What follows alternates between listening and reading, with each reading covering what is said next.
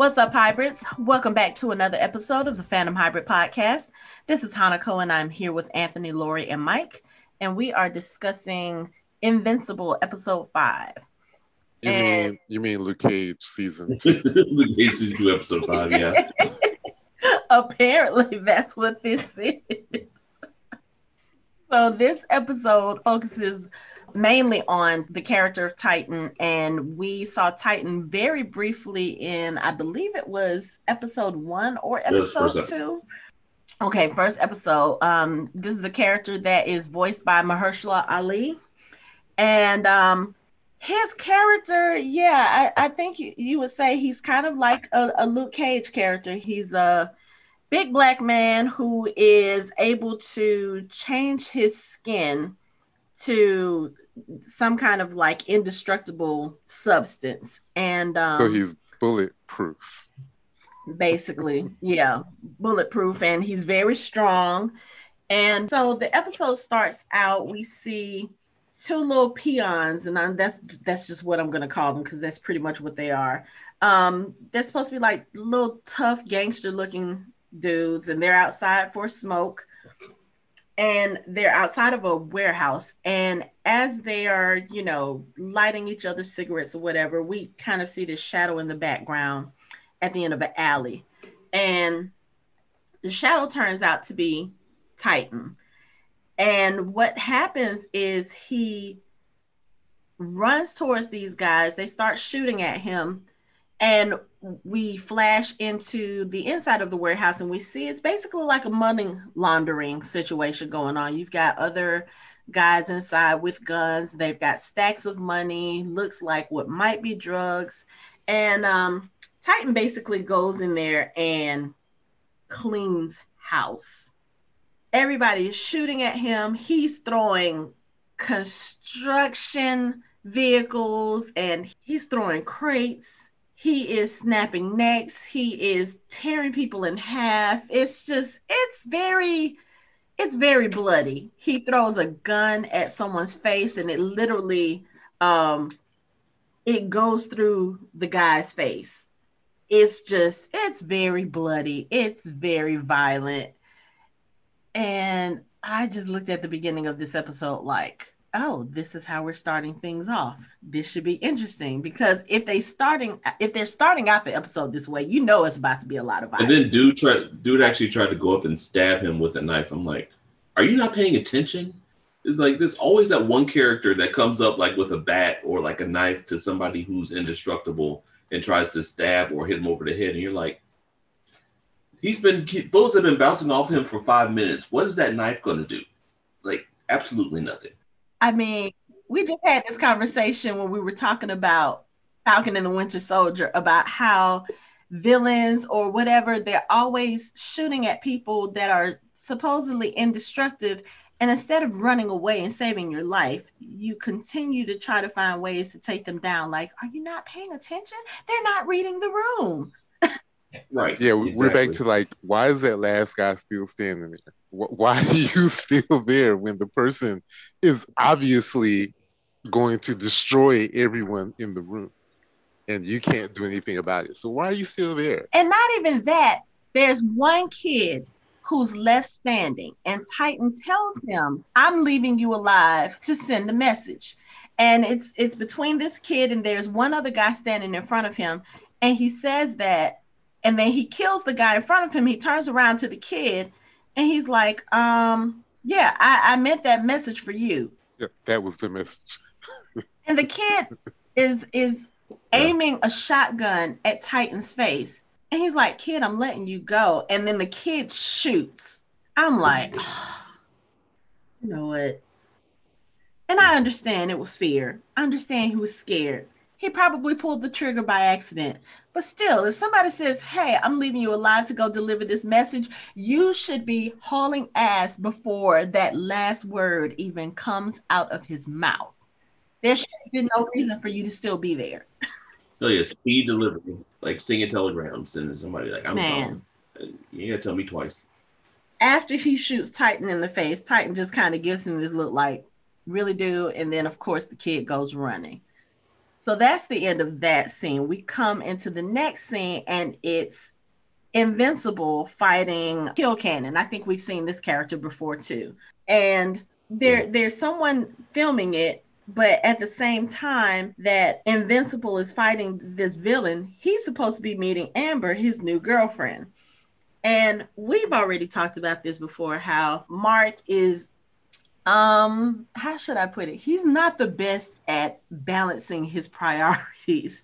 Like, he's trying to have this girlfriend and he's trying to be a superhero, and those two lives are not mixing well. You know, he's been consistently late for dates and other obligations with Amber, and he's falling into this trope of, oh, well, when I fuck up, I'm going to bring her gifts and I'm going to do nice things for her and get, you know, to get her to forgive me.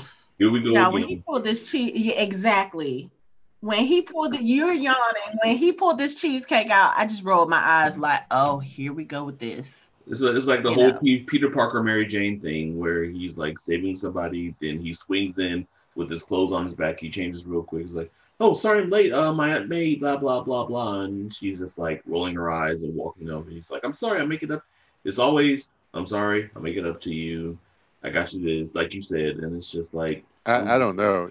If you want to make up to me by bringing, you know, an original cheesecake from, I don't know, wherever they're made, so be it. You know? Junior. If you want to bring me some chocolates from Sweden, no, don't, or the Swiss, that's, hey, more power to you. All is forgiven. No, we are not going to start that pattern, because then that's a pattern you find it extremely hard to break out of. No problem to me. I mean, I don't really see. Bring me some barbecue from Australia. The problem.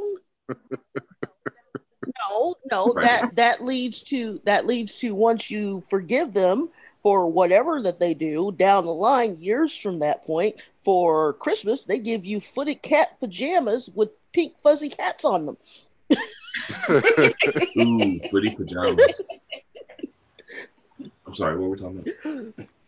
And it just kind of escalates and goes from there. Snowballs, yes. Like, oh yes, I cheated on you. Let me give you a cheesecake. No, this is not how we're gonna do this. No. So we don't want to start this behavior. But luckily, for the way these teenage girls are written in this show, they are not falling for the bullshit, or at least I won't say they're not falling for it. Amber forgives him, but she makes him work for it. Yeah. You know? Yeah. So I kind of like, you know, I said that before. I kind of like that about this show. These girls are not pushovers like we usually see teenage girls being portrayed in other shows and stuff. So I kind of like that. But we get another scene with Titan, and this time he is setting fire to an apartment building that's full of families. Of course, the families have been evacuated, but when one of the guys asks, hey, what do we ever do to you? You know, again, you got this big rock-looking dude setting fire to your whole building, and you want to be the one to be like, hey, what do we ever do to you? You want to stand up to the big dude. Dude, this is not the time. This is not the time. And the people standing next to him are like, shut up, Kevin. And Titan turns around and he approaches the guy almost like he's gonna beat him up for questioning him. But what he does is he pulls out a wad of money. He tells them about a hotel that they can go to, and the hotel will, you know, he was like, oh, this should cover you for about 2 weeks. So at this point, you're kind of looking like something's weird about this character. Yeah, but he only gave it to him. Weren't there like 2 or 3 other families? Is he like doling out money to everybody? Like, I mean, you know. Well, he was the only one that asked. Or said, yeah, the squeaky wheel gets the grease. Yeah, okay, fine, but still. Well, also too, I kind of started thinking about that. You know, you don't set fire to a building and then give the people who live there money to go somewhere else unless you are one of these characters that's kind of in a conflicted predicament, which we find out later. This is exactly the case for Titan. He's basically hired muscle for a crime lord named, is it Machine Head? Yeah. Yes. They really have got to get a little more inventive with the names for these characters and these superheroes and these villains. But we find out that he's hired help. He's a grunt. And he's doing this so that he can make money, or because he's owed a debt to Machine Head, and he's basically working off his debt to keep his family safe. He has a wife and a young daughter. So that already adds a little bit of intrigue, I guess, to this character and to this episode. But given what you guys said, like, this episode kind of mimics Luke Cage, and I'm just looking like, okay, so is he going to actually turn on his boss, or I was kind of wondering about this character, like, what is he going to do? Because you can't be the type of person who will go and destroy things and then turn around and help people and not have some kind of vindictive arc, going against the head honcho. But we'll get back to him in a minute. Here we go with Invincible again. He's out doing his superhero stuff. He's saving lives. He seems to be getting a little more confident in his superhero abilities, which is cool. But he's also being, again, not balancing his responsibilities well, because we see this time, instead of him being late for Amber, he's late for work. And his boss has decided to cut his hours because he's been late several times. What did he say? I think 18 times in 2 months. Mm-hmm. Oh, excuse me. You've been late 12 times in the past 3 months. Any other job, he would have already been on his ass. Yeah. Yeah, but he was scolding him too, and it was like, I think that's what kind of pushed Mark's buttons. It was like, okay, yeah, I'm late. So what? It's just a part-time job. But he was basically getting all into Mark's, face about it. Either you fire him or you don't. I mean, think about it. That's what most bosses do to teenage workers. At least that's what I've seen, and that's what I know my kids have experienced at some point or another. Just kind of like, well, you're the one that needs this job. You need to come to work, and you need to do this, and you need to do that. And it could be totally valid reasons. And they still, that's kind of the behavior. That's how they treat teenage workers. They're like, oh, you're disposable. If you're not going to do what you're supposed to do, I can find somebody else to replace you. And that's kind of the attitude and the way they talk to them. But I'm glad to see Mark was like, you know what? I don't need this job. I quit. And the guy turns around. He's like, what? How dare you quit? And of course, Mark is not there because Mark has already flown off. And here comes the uniform flying, falling down from the air. I was like, okay, Mark, as far as, resignings, that was pretty good. Mm-hmm. I mean, it's like, really, I'm surprised he was still there anyway, because it's like, don't you have more important things to do? He needs the money to keep buying his girlfriend bribery presents.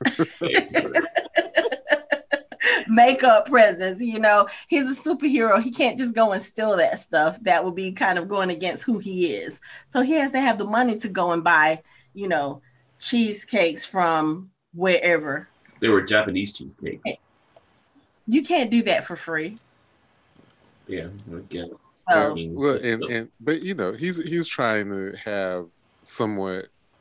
He's trying to have somewhat of a semblance of normal life, of trying to be a normal kid, and like you said, he's just having a hard time balancing the two, and eventually it's going to catch up with him. You think? Yeah. Well, I mean, the biggest problem that he has is that he is trying to keep the secret identity. I think that if his girlfriend knew that he was a superhero, or it would have been a little bit better for him. But the other thing is that I never had a job when I was a teenager, so I don't know how those things work. But I can imagine he's not making that much money, that it wasn't really too much of a struggle to quit. Right. You know what I'm saying? I mean, I don't know what they pay kids, but of all the things that is consistent in his life, I think that was the one thing that he would be fine not having, and it wouldn't affect him one way or the other. Plus, his dad's probably sliding him some money since he's a superhero now. Probably, Yeah. I mean, he's like, yeah, good job, son. I don't know. Nolan doesn't look like that type of parent to me. There's nothing about his personality and anything that I've seen in the previous 4 episodes that makes me feel like he's that type of parent. I feel like Nolan is the type of parent where once Mark got his powers, it was kind of almost expected that Mark would become a superhero or that he would do something with those powers. That's not something that he's going to reward his son to do. Oh, you got these powers, you were born with them. That's a gift. This is what you're supposed to do with them. That strikes me more along Nolan's personality than, oh yeah, good job. Let me give you some money. And I'm sure his mom, gives him money too. I mean, most parents, they tend to give you money a little bit sometimes, Nolan, so, not so much. Yeah. Okay. No. Yeah. But moving along, we see another scene with Titan where this time he's shaking someone down. He's doing the classic, hey, I'm going to dangle you over a building and threaten to drop you if you don't do what you're supposed to do. So I guess this guy owes Machine Head some money and he's late on his payments. And so Titan is there to deliver a message. And as he's holding this guy over the building, the guy's wallet drops out. And when Titan picks it up, he sees that there's a picture inside the wallet of this guy and his daughter. And that kind of makes Titan pause. Again, we find out later on that he has his own daughter. But it's one of those things where it kind of gives him pause. And he's like, look, you have one last time. I'll give you until this. And after that, what he said, you're painting the sidewalk or something like that, meaning I'm going to drop you. I'm going to kill you. I'm going to do what I'm supposed to do. Then it transitions into Omni-Man and Mark doing the same thing with another bad guy, except this time they're flying in the air and they're holding him upside down. And, again, Nolan's approach at training is kind of different than what I would expect from your normal parent. He's got Invincible holding this guy up, and Mark is just kind of like, so, he's just asking him, hey, where's this thing? I think they're looking for a bomb. And the villain is like, I'm not going to tell. And Mark's like, now what am I supposed to do? And Nolan's like, you're supposed to scare him. You got to make him think you're going to actually drop him. And he's like, I don't know. That seems mean. Okay. So obviously Mark gets he gets more of Debbie's personality than he does Nolan's. So Nolan grabs the guy, he drops him.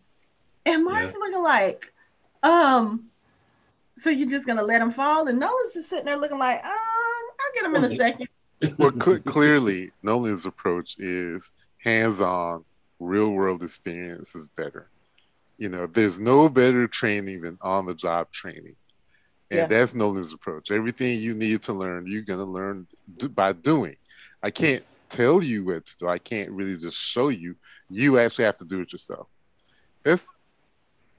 What part of real world training is holding a man several thousand feet in the air, dangling him? They're trying to save lives. And like he can't sit there and tell Mark sitting at the kitchen table, okay, so when you're trying to find the bomb from the villain, you have to hold the villain, and you have to scare him. Well, how do I do that? Well, this is what you do. But in actuality, you actually have to do it. You actually have to do it to see how it feels, to understand what you need to do.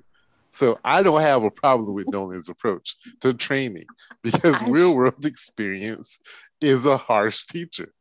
It really is. I mean, this is it's basically superhero vocational school. It's like you get to actually do the things that you need to do and get real experience. I mean, it's just like when he stops the asteroid. It's like, it's like actually stop the asteroid. He didn't tell you, okay, you have to push it at this vector and then push it up, then push it over. He's like, no, go get the asteroid, push it and stop it, then throw it out there. Yeah. And it's like, yeah, I agree. Nothing's better than a hands-on I get that and I understand, but given what we know of Nolan's temperament and the things that he has done, I'm just a little, Yeah, but you can't apply you can't apply that Omni-Man with Nolan the dad, because the way he's with Mark is different than how he is. Like, he's teaching Mark, he's showing Mark. He's not gonna do he's not gonna kill Mark just to show him that he can kill him.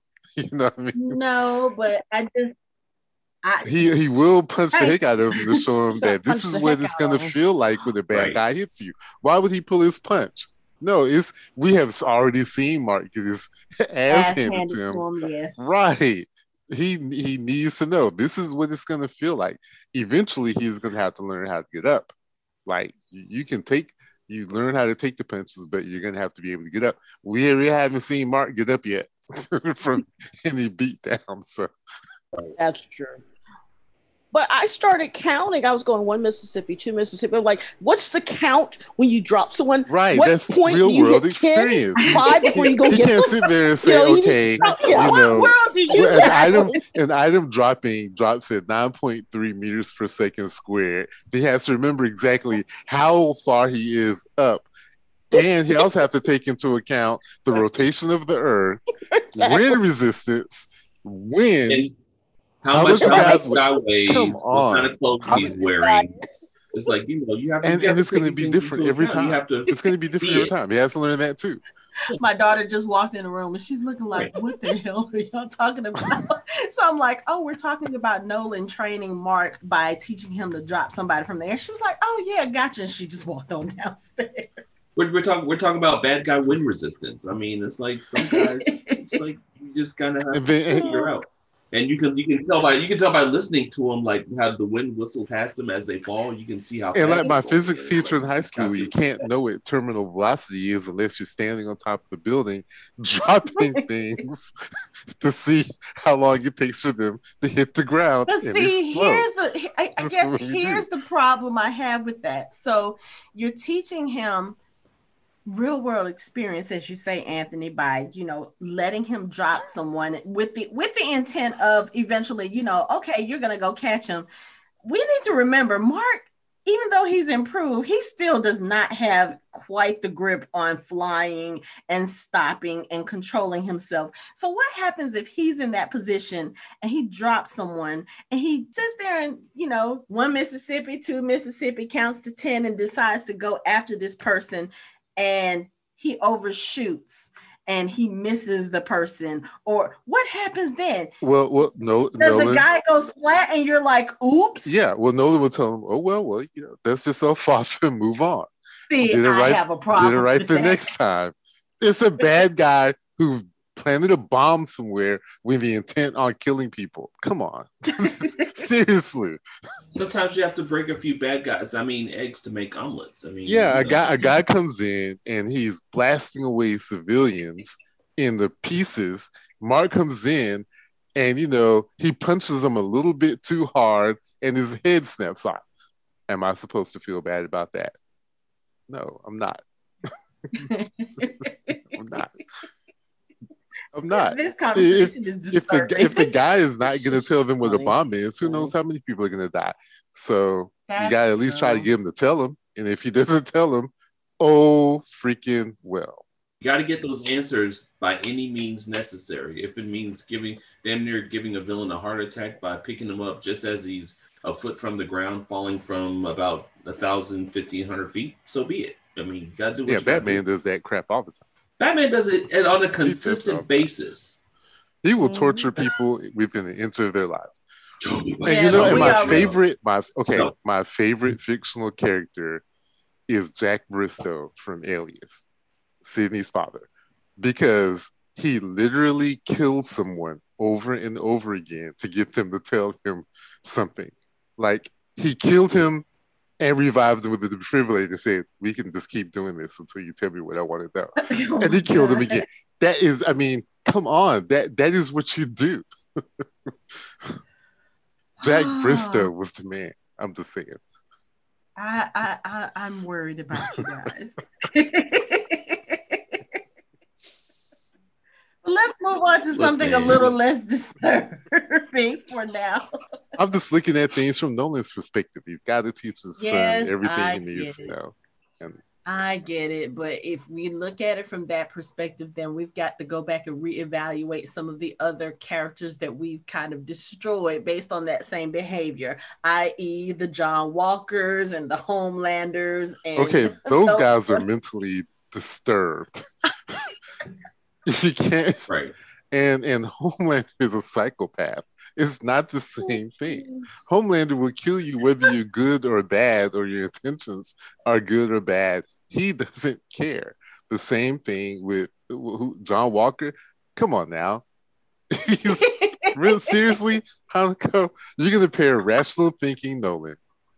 Call Nolan rational thinking? Yes, Nolan is rational. Comparatively speaking, he's outstandingly he's rational. extremely rational. Nolan is not disturbed. Nolan is not a psychopath. Nolan has a mission. I'll give you that. That's different. No. And we haven't, other than destroying the Guardians, he hasn't really done anything that outlandish yet. Okay. We'll go with that for now. I mean, Homelander will snap your head off just for looking at his son the wrong way. Come on. That's true. That's true. Or he'll cut you in half with his heat vision just for not telling him what he needs to hear. How is that different from dropping someone from the sky? No, and he catches it though. He will kill someone for not, staying in character and giving him head like he's supposed to. Yeah. This is true. And he also drinks. He gets off from drinking breast milk, and you will compare him to Nolan. Yeah. Seriously, I was just trying to find some balance, but obviously I'm doing a bad job. There's no balance. Okay, we're gonna move on to something less disturbing. We have to talk about the joy that is Mark failing class, and the only reason why I say joy is because we get to see his interaction with the principal, who is played by Reginald VelJohnson, who is also the namesake of the high school that Mark attends. When I tell you, this is like the ultimate geek moment. Principal Winslow is awesome. Oh. And he starred in the greatest Christmas movie ever made. Oh, Die Hard, of course. Yep. Of course. I appreciate where this is going, but I'm still stuck on the last conversation we're having. I'm trying to move on. We'll get back to that this conversation. Is a guy who you're comparing Nolan to a guy that jacked his dick off over the city. Seriously. Okay, I'm done. Yeah, Reginald VelJohnson. Anthony, awesome. You just jinxed me because I'm gonna get a text or a phone call about 2 days ago from somebody saying, "Hey, there's this show called The Boys on Amazon Prime."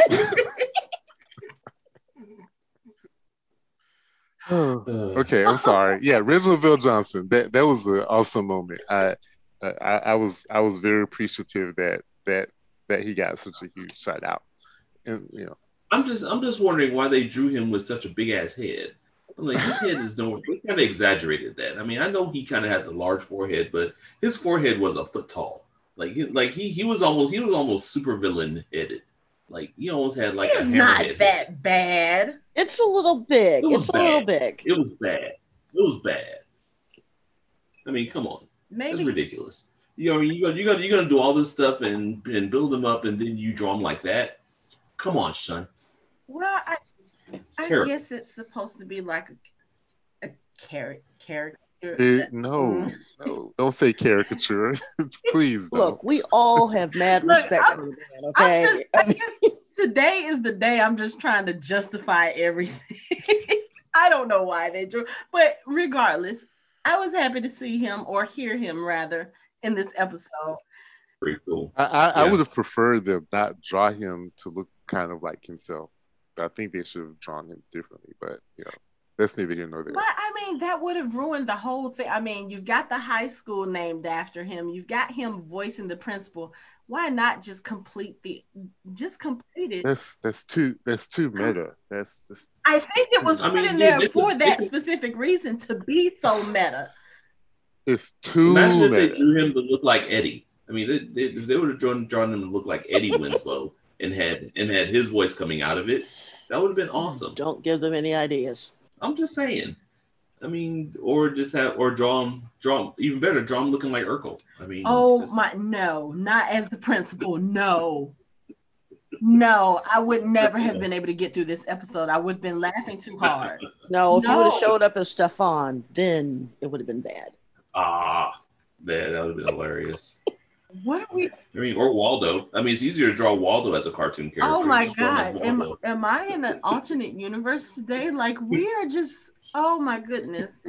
Are we drunk or are we like? I haven't had a single drop. Oh my goodness.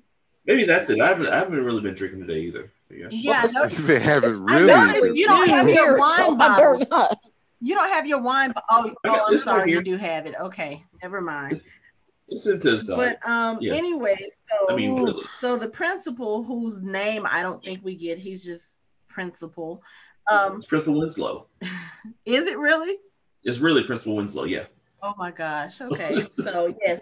So too meta, Anthony. But It's too much. but you know, we were talking about Mark and his lack of balance in his between his personal and his superhero lives, and this is why the principal has kind of cornered him, because not only is Mark, you know, being late on his dates, and he's being late to work to the point where he's now quit, but he's also failing his classes, and this is senior year for Mark.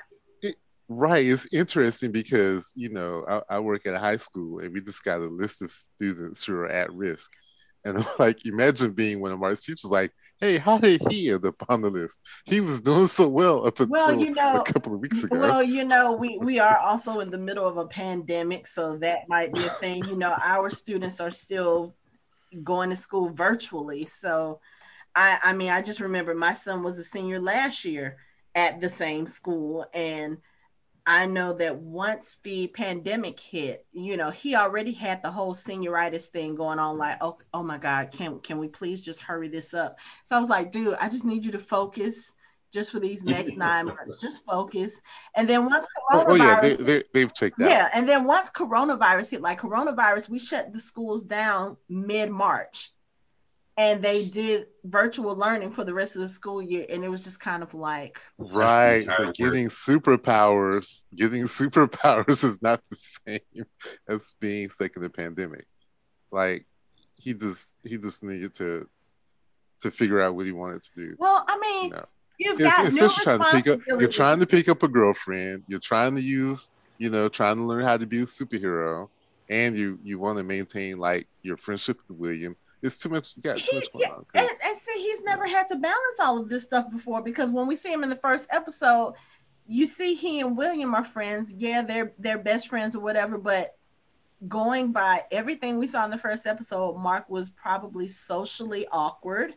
He didn't have a girlfriend. Notice that once he started trying to talk to Amber, he couldn't even form a complete sentence. So we know that he's not used to having a girlfriend. He's not used to the complexities that comes with being in a relationship. Let's just face it. Mark is not very bright. I mean, I know I defended him on the geography Mark thing. I defended him on the geography thing.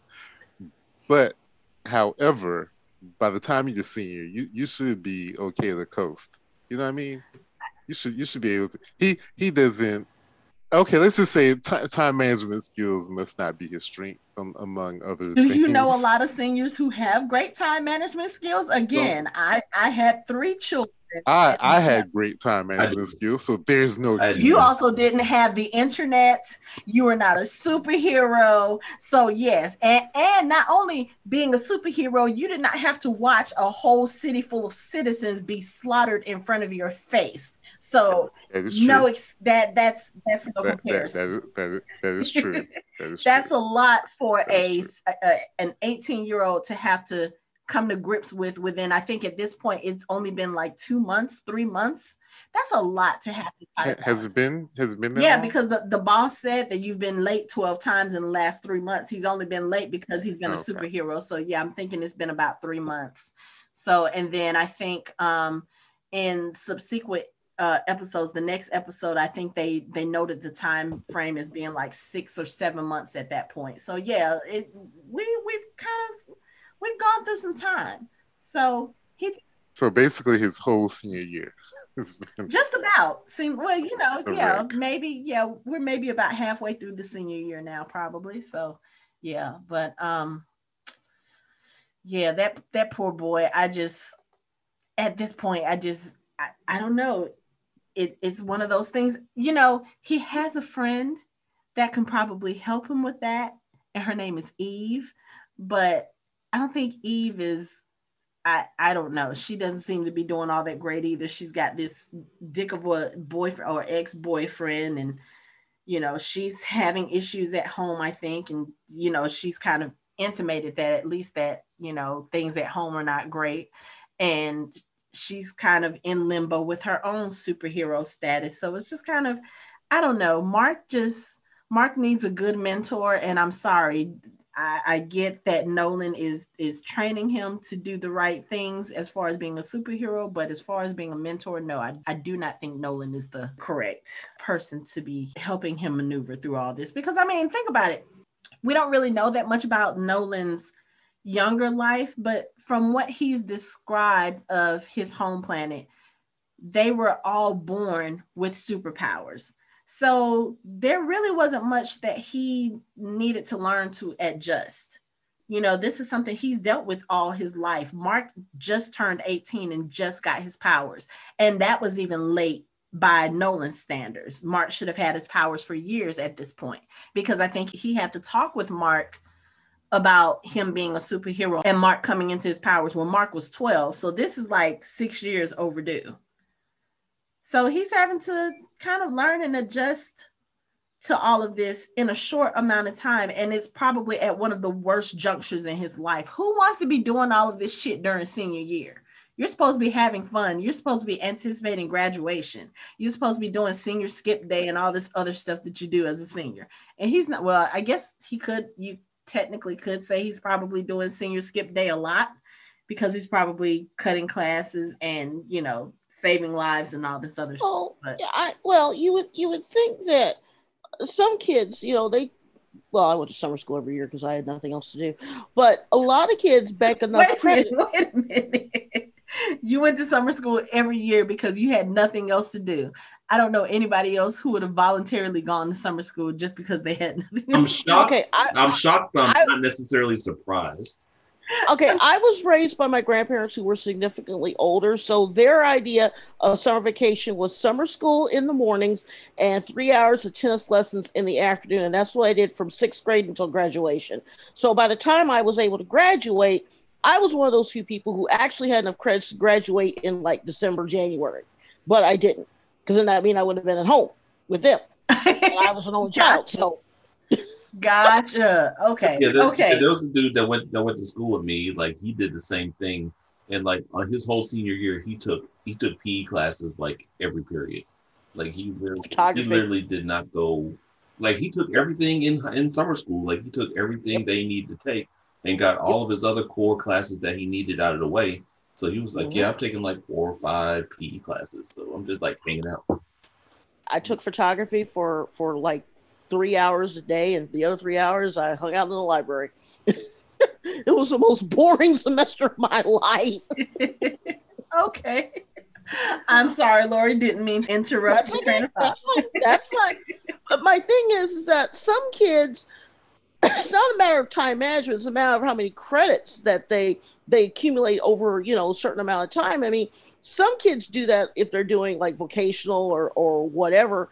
And, if it's, I guess I'm saying it maybe is a little bit of a time management issue, but I think with him, it's more along the line of his dad is a superhero. He's from another planet. His dad expected him to have his powers years before. So I don't think his dad's going to emphasize school as much as him doing superhero training. I'm pretty sure that if he would have said, "Hey, Dad, I want to drop out," I don't think Nolan would have had a problem with it, because that means that he could spend more time training him. Yeah, you know what? I agree with that assessment, because we also still don't know what Nolan's motives are on Earth. I mean, we've speculated, but we don't know that concretely yet. So I think if Mark were to drop out of school and say, "Hey, I want to do this superhero thing full time, and will you train me more?" I think that would be okay with Nolan. Now, Debbie, not so much.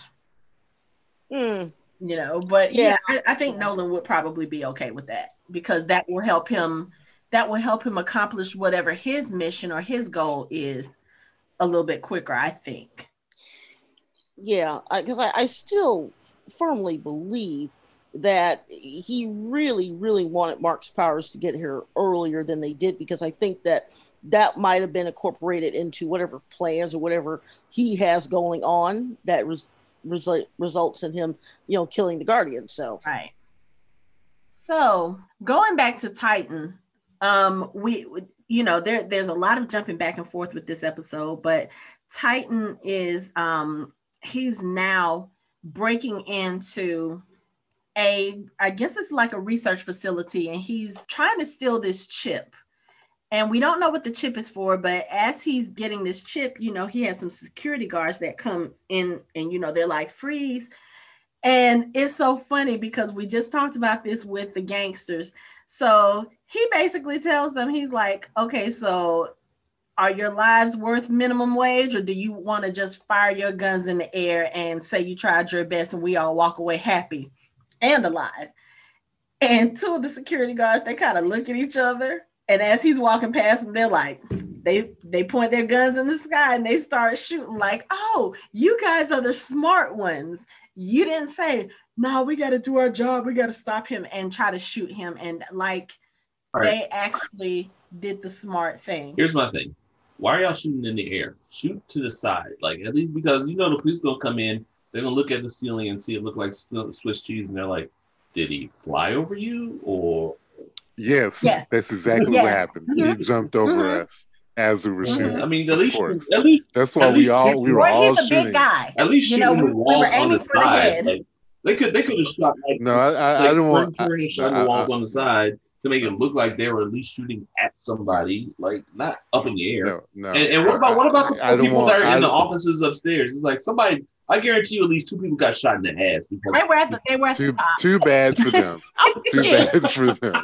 Oh, because I'm not aiming my gun at this guy and pulling the trigger, even if it's 20 feet to the right. I don't want him to even think that I might change my mind. I mean, I would even go so far as to tell the police, so why did you shoot at the ceiling? Did you not try to shoot him? No, I absolutely did not, because this guy said I could either shoot at the ceiling or I could die. So I made an educated decision.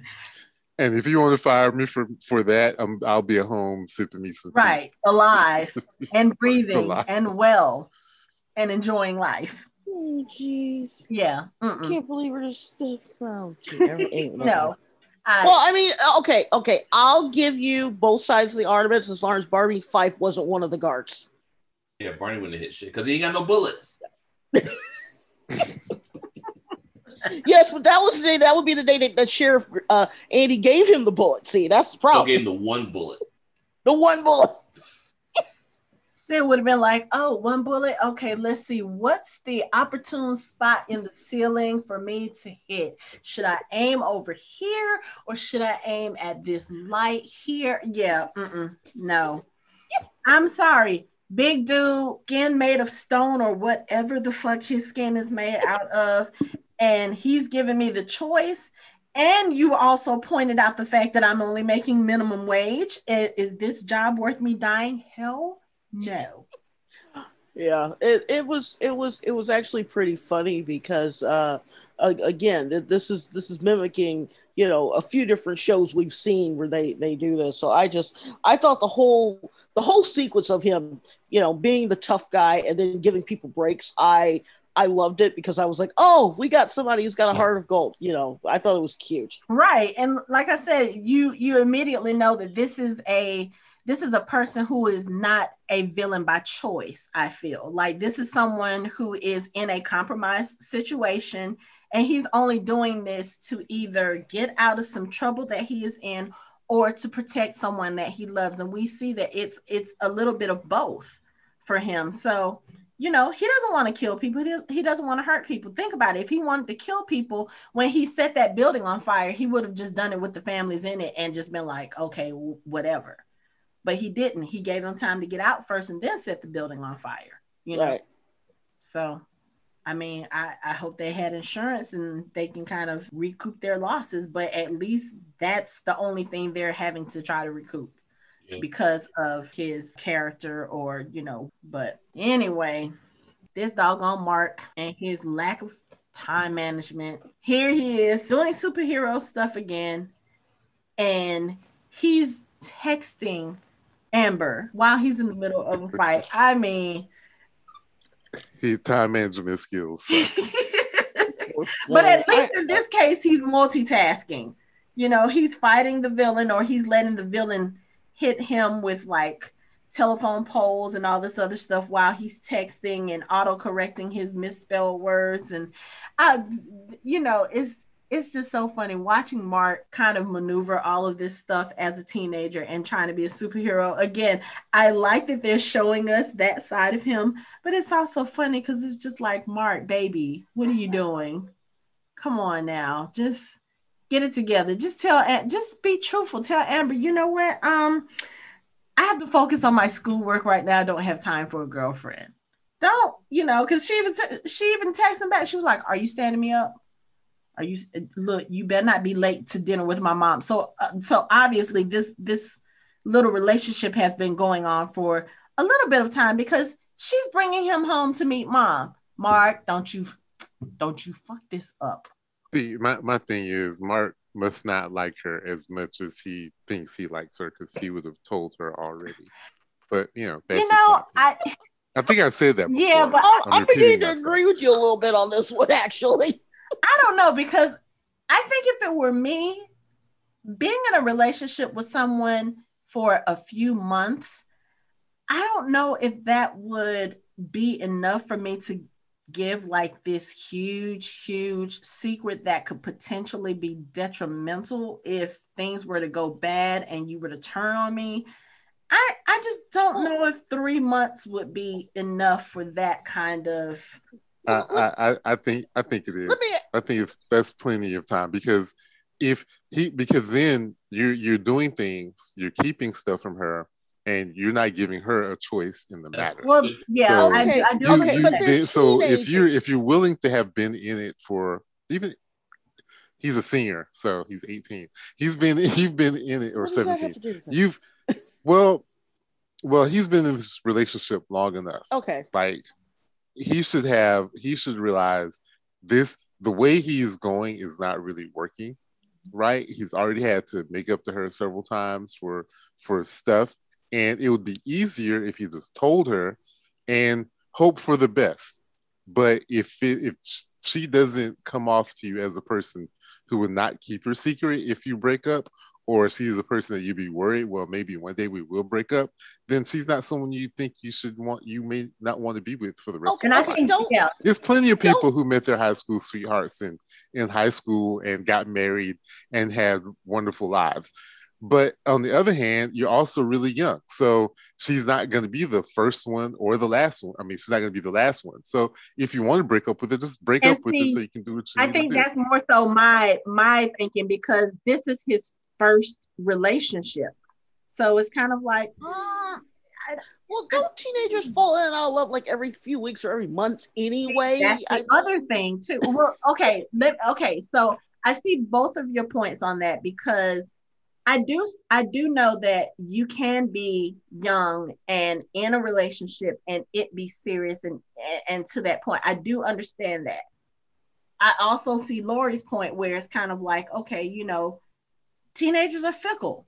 They're in love with this person one minute, and then the next minute they're in love with someone else, and then later on they decide, oh no, I want to go back to the first person. So I can understand that on both ends. My whole thing is, I just feel like right now with Mark being a new superhero, being in a new relationship, trying to navigate all of this stuff, I just feel like if you don't feel comfortable right now telling her what you are, then in the relationship, maintain the friendship for now, at least while she still has respect for you.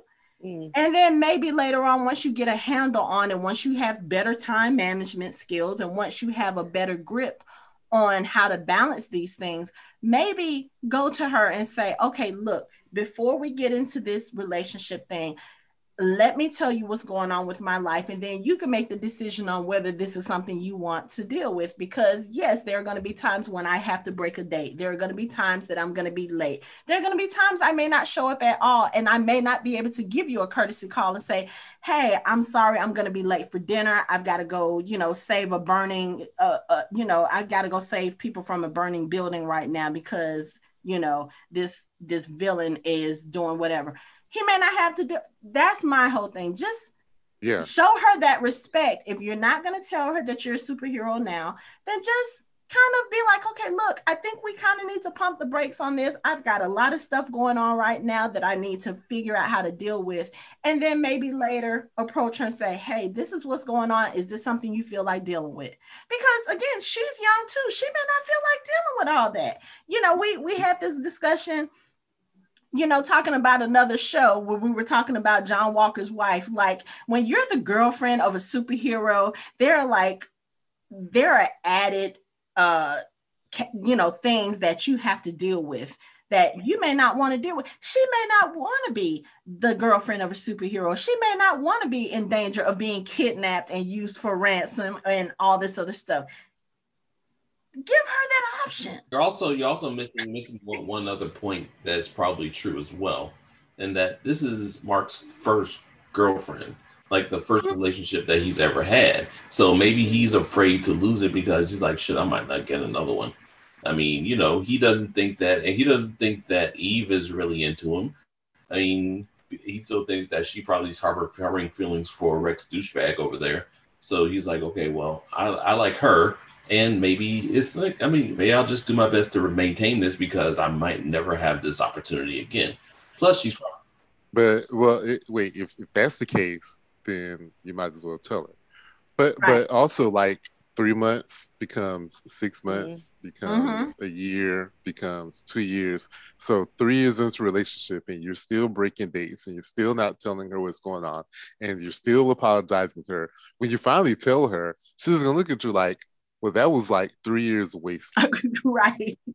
She may have, you sort of have to take, I know he's a teenager, but at some point we have to stop making that the actual excuse. Yeah. And if he decides you still have to take the other person's feelings kind of into consideration a little bit. The kicking to the curb thing. Yeah, I can see that. But there's a lot of things that could go on with that. I mean, I agree with you guys, but I just think that as long as the girl or the guy that you're dating, you're a superhero, doesn't, being that young, expect for it to go into something else, like maybe you guys get engaged or something like that. As long as you just say we're just dating and just kind of keep it casual, not so serious, then it might work. I don't know, but it just seems to me that if he was a smarter kid, in my opinion, he would just date her and just leave it at that, because he's got too much. I mean, he tells her in this episode, I work with my dad. And that to me was enough of an explanation that she shouldn't get so amped up over him missing dates and stuff. Right. And the flip side of that, what Lori's touching on, is she might need to do some evaluating herself. Right, exactly. Like, she should expect a little bit better for herself than what she's getting from him. Also, the longer he waits, the more likely it is that her feelings are going to get hurt. Because if he waits 1 month, 2 months down the line, and he tells her, she's going to be like, "Why didn't you just tell me?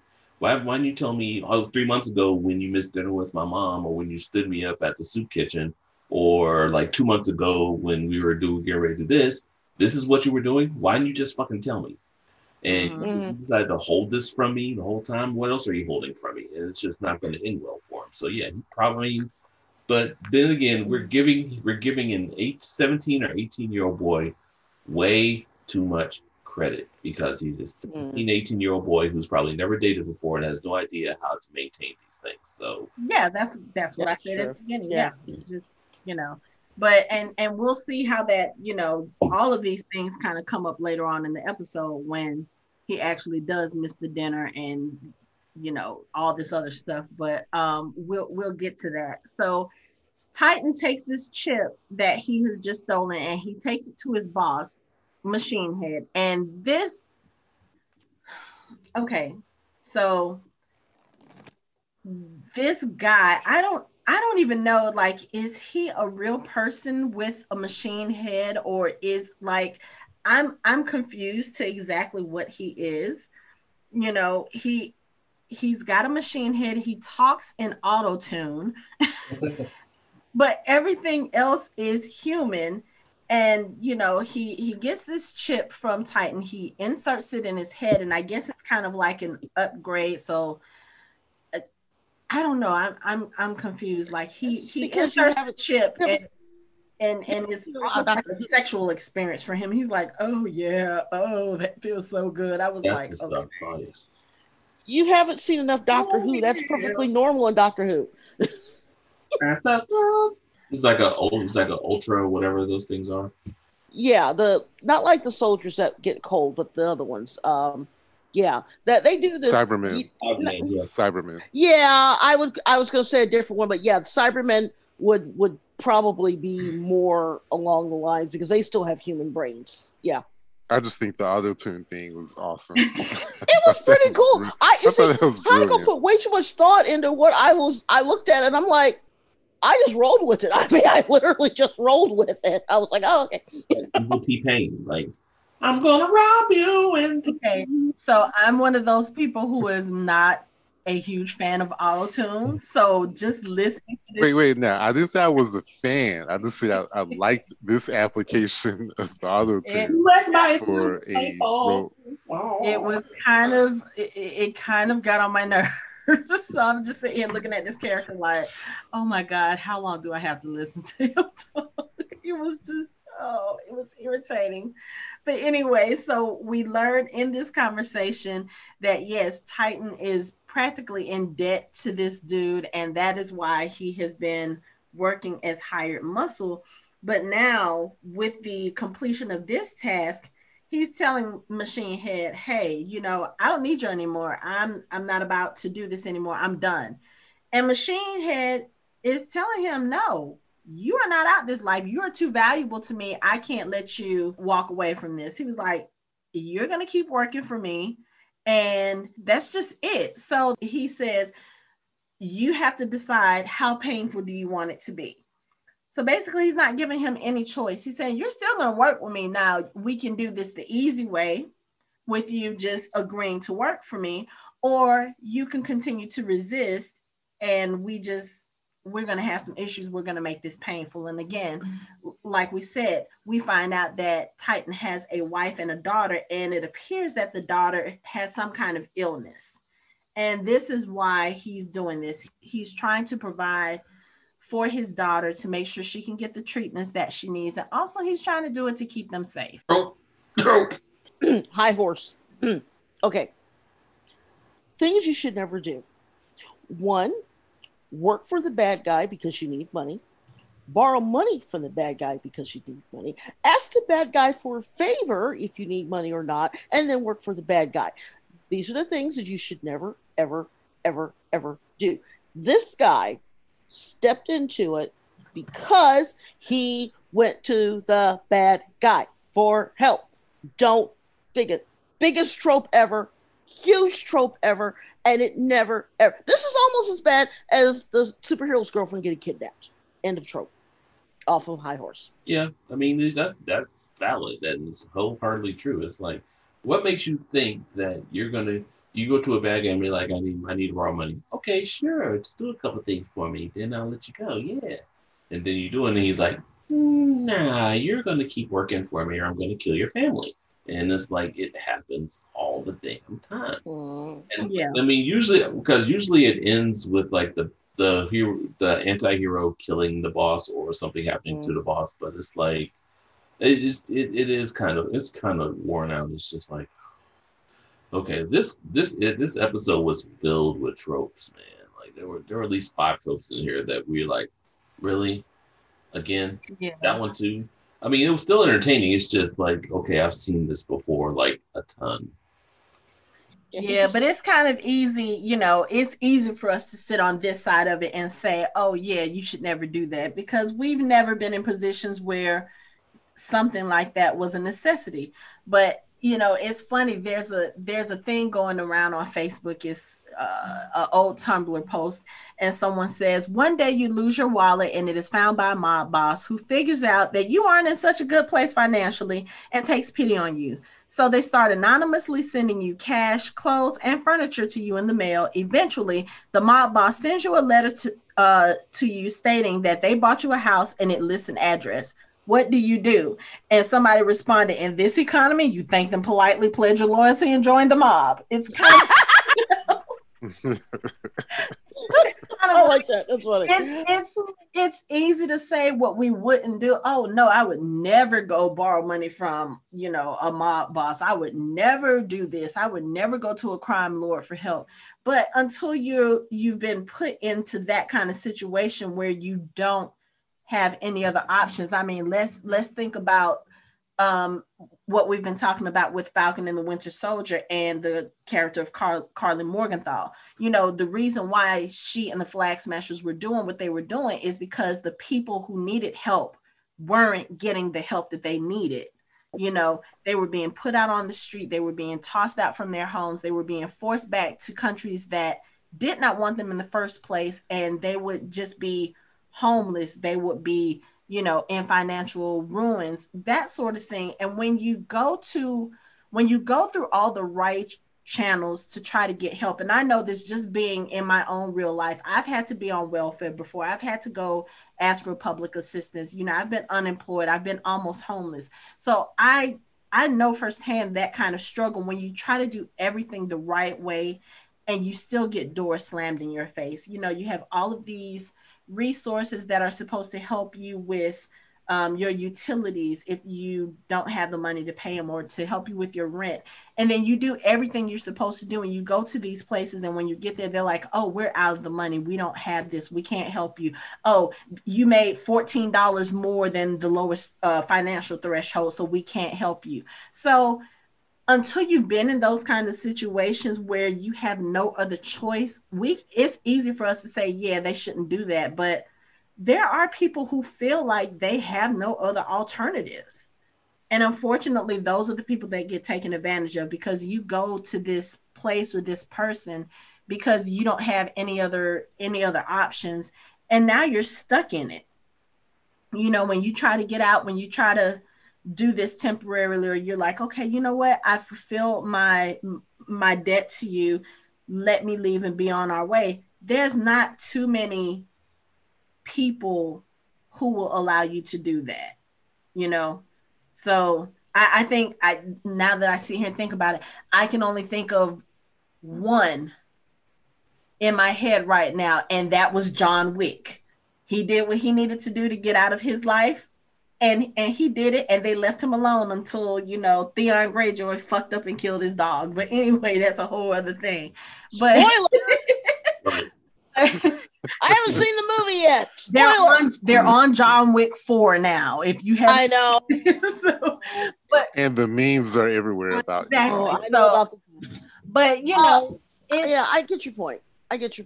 So it's kind of like Titan is in this impossible situation, and then it's also, I think, for some people, they can hold out from going that route. Oh, you know what?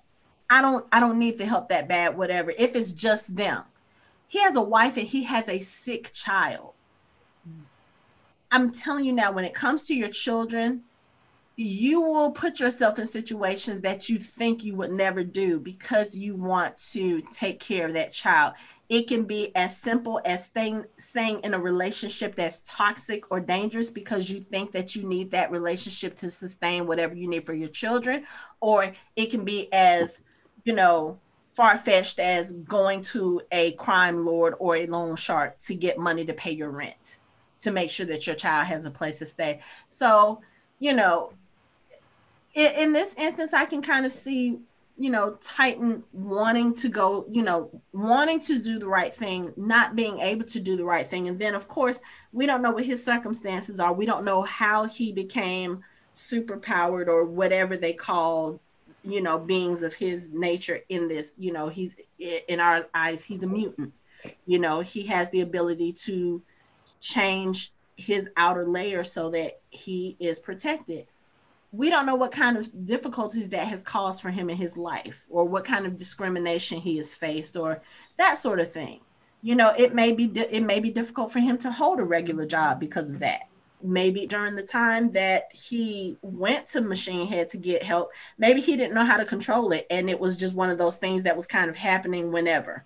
That would cause some difficulties for a person in his position. So, it's just one of those things where it's like, now he's stuck. He wants to get out of this life, and Machine is like, no, you're too valuable. I can use you to shake down anybody who owes me, anybody who threatens me. I can use you to protect me. No, I'm not letting you go. And so now you have to stay with me, and we can decide how hard this is going to be. You can either do it voluntarily, or I can force your hand, but either way it goes, you're not going anywhere.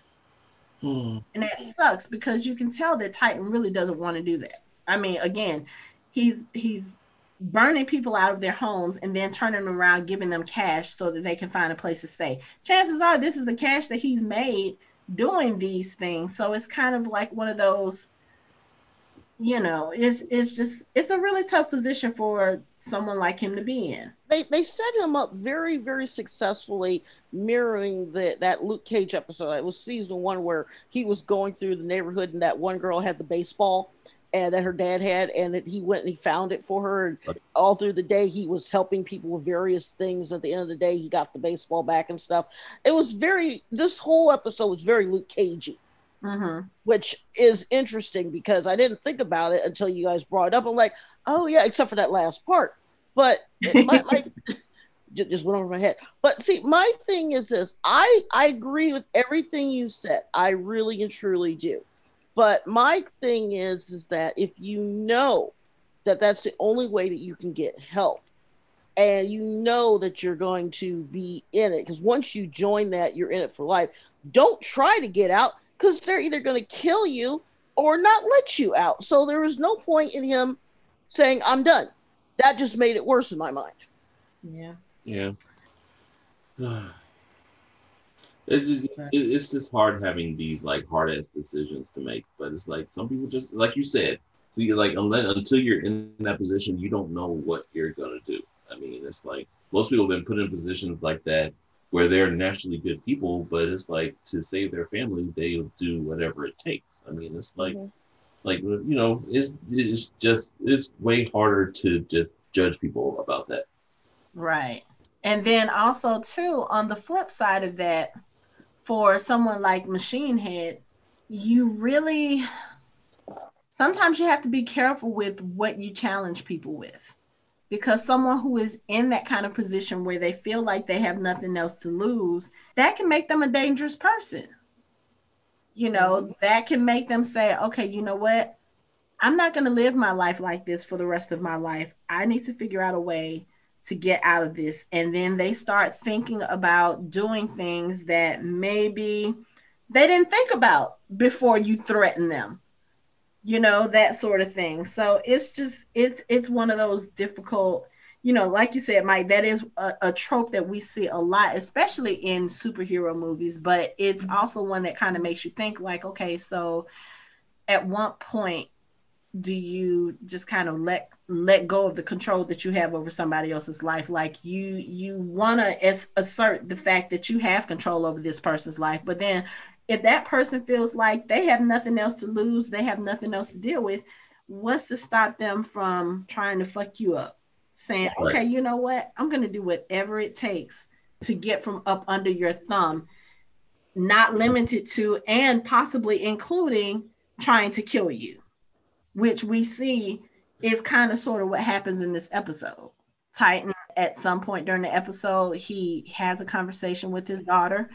And, she knows that he has special abilities, and she point blank asks him, Daddy, are you a good guy? How do you answer that? Yes, you're a good guy, but you do bad things so that you can try to be a good guy at home, so that you can try to provide for your family at home. That's one of those things that will cause a person to kind of lose their mind, or lose their sense of control, their sense of, okay, you know what, I'm just going to do what I have to do.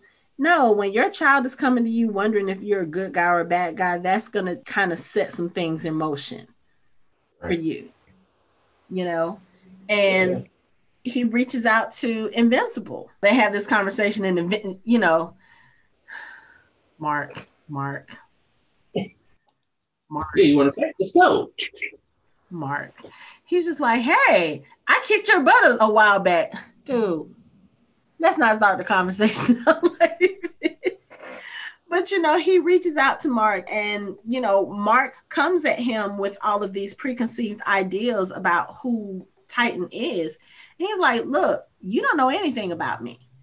And they have a conversation that kind of sparks some curiosity in Mark, and he kind of follows Titan to see what's going on. And he sees Titan outside this community center where he picks up his daughter and wife.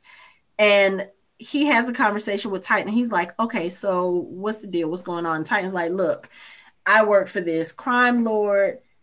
He's controlling me. He's basically not letting me out from under his thumb. I need to get away from him. I need to be able to go back to my family and keep my family safe and not have to work for this dude anymore. So he's basically trying to recruit Invincible to help him. And of course, Mark goes to his parents and tells them about what's going on. And Nolan is like, nope. You don't need to help anybody else. He was like, you don't know if you can trust this guy. And the conversation is actually, Nolan is like, he's such an asshole sometimes. Mark is really trying to come to him. He's like, look, isn't the point of being a superhero to help people? And Nolan is like, no, that's not your business. Stay out of it. He made his bed, let him sleep in it. What did he say? He says, you're a Viltrumite. You fought off an alien invasion. You saved this planet from an asteroid. This is beneath you. Okay, look. You know what I'm going to say, Hanukkah. I know what you're about to say. I know what you're about to say, which is why I'm not even looking at you on the screen right now. I'm just going to say I somewhat agree with Nolan. I do, because this small time crime lord in a small little area of the city, that responsibility should fall on your local police department, your local detectives. Let them deal with that stuff. Aliens invading from another dimension. Okay, we got you, but no, because if that's the case, then his time is going to be filled with, chasing down prostitutes and johns, looking for illegal gambling establishments. Like, where do you draw cats out of trees? Yeah, where do you draw the line? Where do you draw the line? And that would mean that his time would be spent doing all these little things. He has to set parameters. Imagine if the Superman did the same thing. You can't be everywhere at the same time saving everybody. You just can't. It's kind of like the first Spider-Man movie with Tom Holland, where he's like calling Mr. Stark. He's like, yeah, I helped this guy got his bike stolen, and I helped him get it back. But other than that, it's pretty dead. Yeah, still trying to work. And it's like, okay, is he going to be the friendly neighborhood Invincible, or is he going to be like a hero? I mean, is he going to be the world protector, or is he going to be snatching cats out of trees? He'll be the block captain. But I mean, look. I'm kind of 50-50 on this. Anthony has a good point. However, are you going to be the hero of all people or just some people? It's kind of like sometimes you have to take a small job, maybe it leads to a bigger job. I don't know. But it's like, what are you going to say? Well, I'm sorry. This is the thing. Those little petty crimes and little gangster stuff and racketeering and all that stuff is always going to be happening, regardless of who's in charge. It doesn't go away. It's always going to be there. You're not going to be able to stop it. For example, that's why Gotham is in shambles.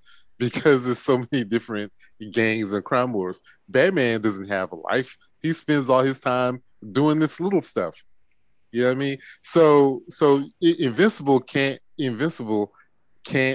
he can't if he can't okay, if there's an asteroid plummeting towards Earth and you're like, oh my God, everyone is tied up. We need to send Invincible. And Invincible is down here busting some kid for buying alcohol and using a fake No. ID. And I'm not You know saying what I that mean? Invincible should be doing those things. No, I'm but just when saying it comes I'm to just the saying crime, in general. yeah, but what I'm saying is, as far as this crime lord goes, and we know this, I mean, same thing with Gotham too. When you're talking about those kinds of crimes, you said something about, isn't that something for the local police to handle? Well, we already know that most of the times when it comes to crime lords, when it comes to this kind of activity in cities, the police are usually in the crime lord's pocket. So they're not really going to be much help. They're going to turn away. So in that case, yeah, some of these more, and especially since there's violence involved in these, particular crimes, sometimes they do go to the superheroes. Now, my thing is, it wouldn't fall on Invincible if Nolan hadn't killed the fucking Guardians of the Globe. Well, they wouldn't be helping with that. They wouldn't have even been doing that either. They wouldn't have been dealing with that situation either. It's a but we don't know times crime lord, and because. But you can't call him small time if he's having such a massive effect on the whole city. Okay, okay, I'm gonna make a slippery slope argument, which I hate slippery slope arguments. But if that's the case, there are a lot of things that Invincible can use his power to stop. There's a lot of things that he could do to make the world a better place, and he's not bothering his time doing it. I mean, there's areas of extreme poverty. There's areas where people are starving. I mean, there are places where people, why is he not stopping? He's not along the border stopping child trafficking, or I'm just saying, it's like a drug trafficking. Why isn't he taking down the cartels in South America? These are things that can actually make drastic changes in the world. He's not doing it. He's not. And neither are the Guardians.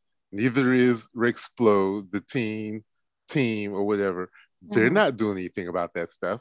Because I think for a lot of those heroes, just from what I see, especially the quote unquote smaller ones, because yes, Invincible is a superhero, but he's nowhere on the level of Omni-Man. As far as no one, it's not popularity. No one's on the level. Yeah, but that's what I'm saying. Like Omni-Man, the Guardians of the Globe, those superheroes are more, I feel like, along the lines to help out in the world. Invincible and the team and those things, I feel like those superheroes are more so the ones that try to start out helping in their neighborhood, helping in the areas that have an impact on them first. And then as they get bigger, they branch out a little bit more. But that's just kind of how I look at Invincible. Like Invincible he's a local superhero right now. But he has the advantage of Omni-Man is his father, so he can skip all that stuff and go straight to the big leagues because his father's training him and teaching him this stuff. But my point applies to all of them. Mm-hmm. There are things that they have the power to do right now.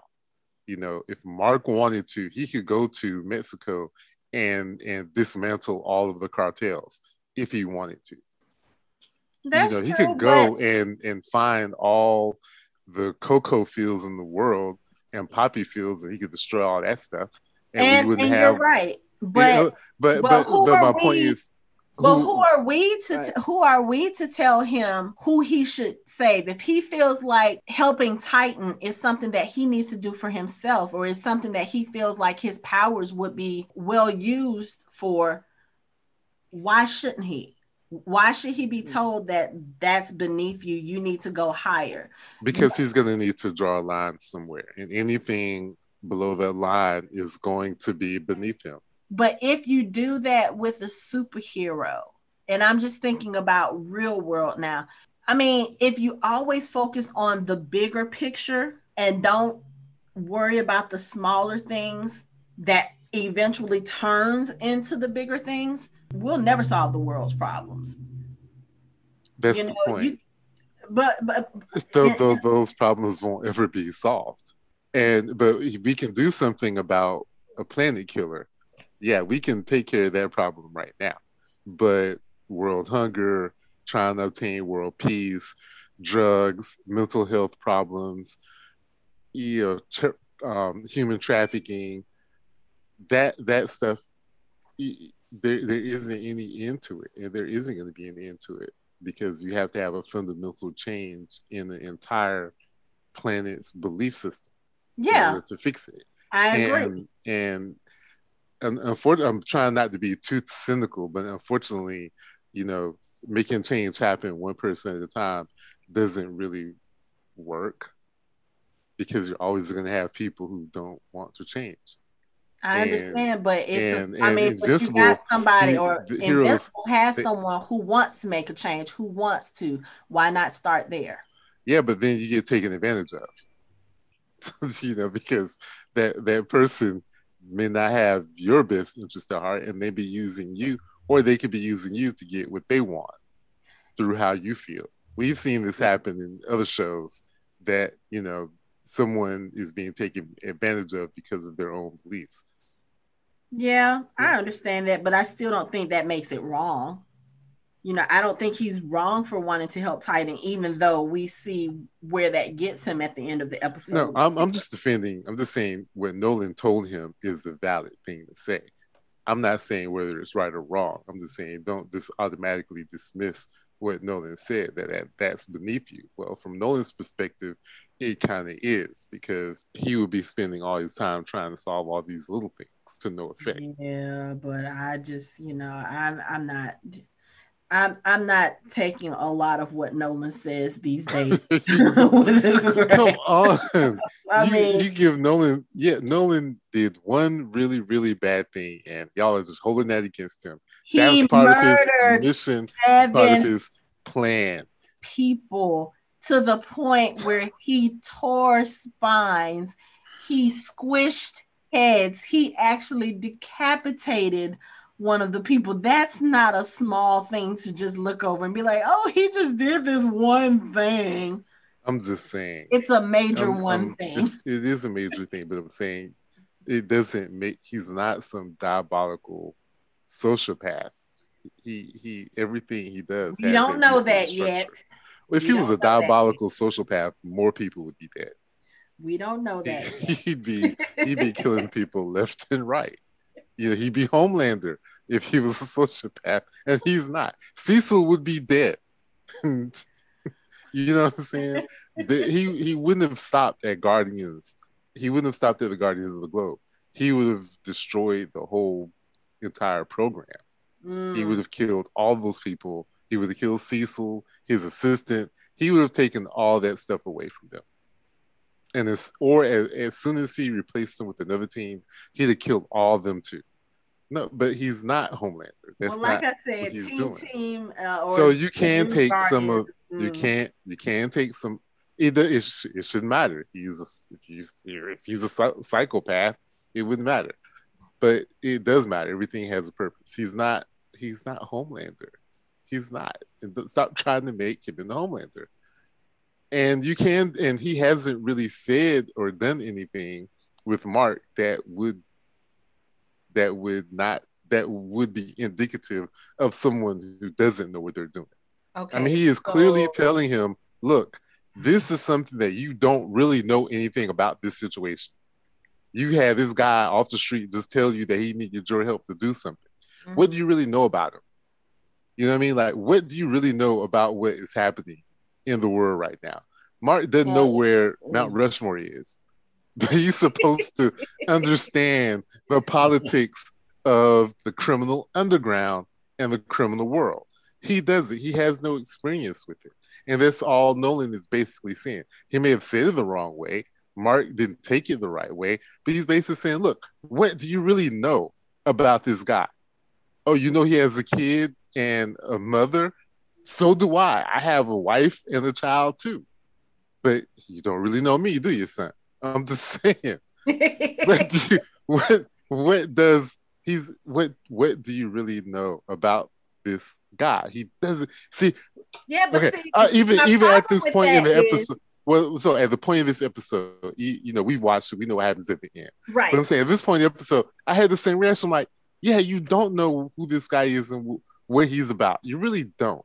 But You in the did no but research. You if just we took were his to word for it. operate, but if we were to operate under that assumption, just in general everyday life, I just feel like that's like seeing the people when you're getting off the expressway and you see the people standing there holding signs saying that they're homeless or they need help. Do you sit there and look at each one of them and say, okay, I wonder, do they really need help or blah, blah, blah?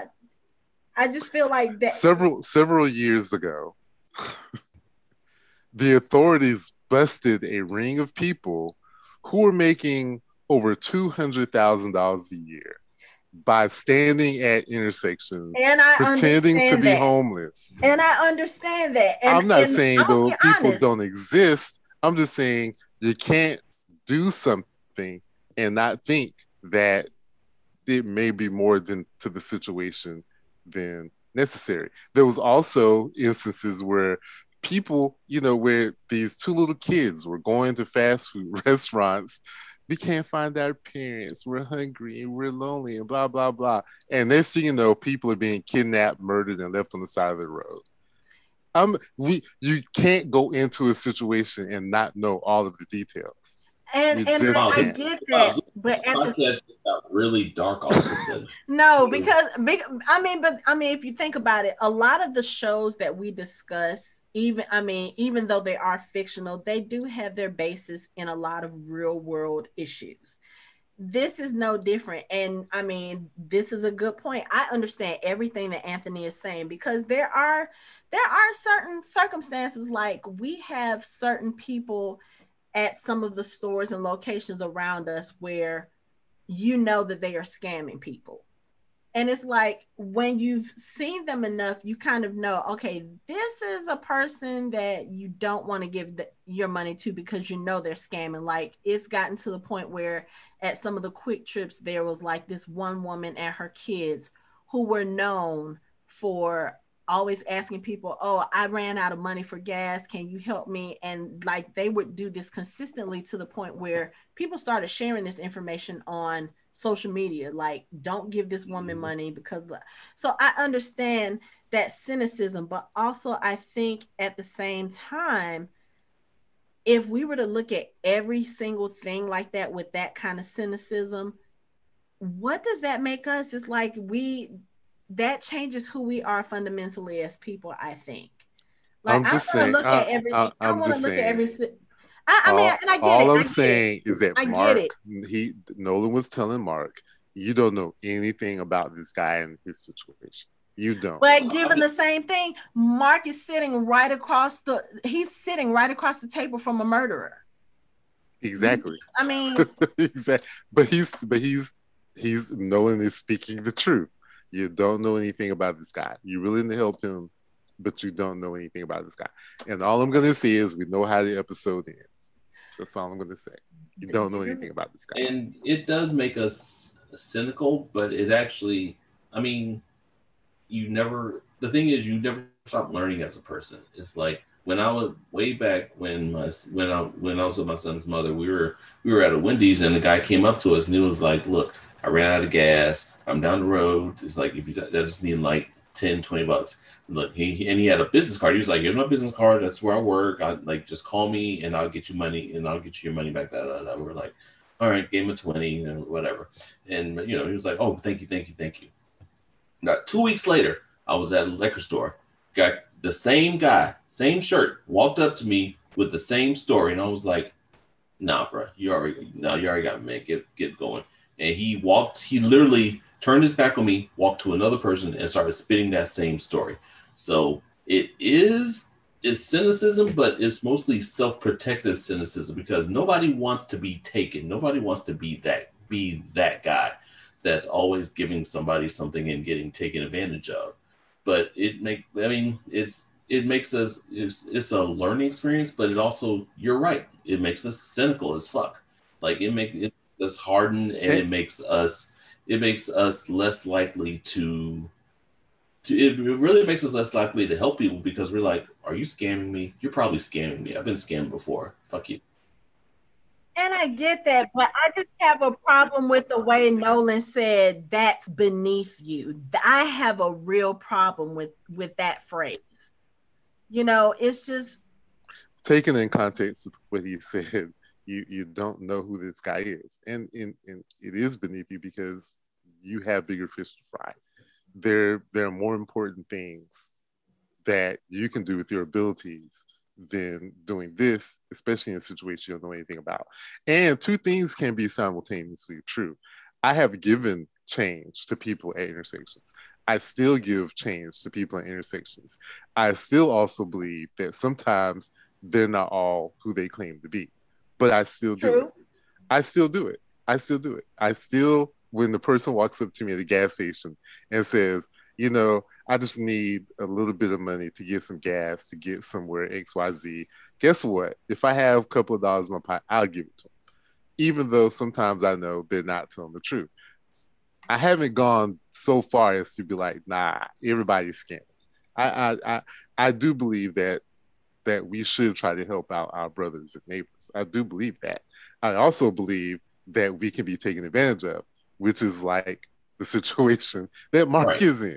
You want to do something nice for someone and you get taken advantage of.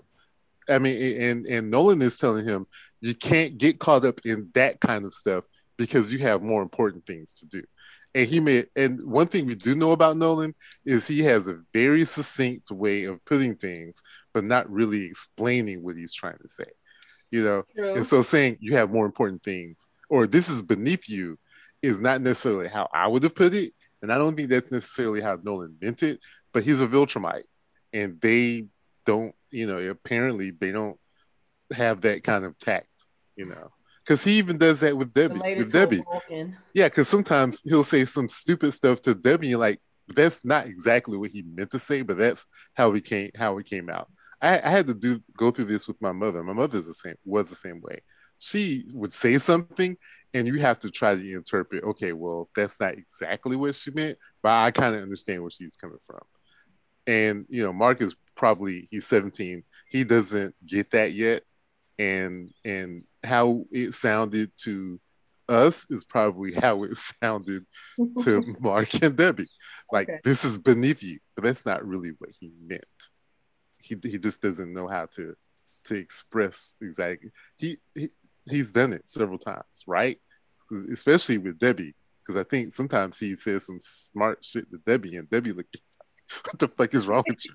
You know, but that's just because he doesn't really know how to put what he's trying to say into numerous words. I guess I would say he says it very succinctly and very directly. Okay. Like a Vulcan, yeah. Okay. Spock says some stupid shit too, and you're like, the fuck. Yeah, but I also have to remember Spock is half human, so he does at least know a little bit of the context. So, but I know this is probably like one of those. We've had a lot of random side conversations so far this episode.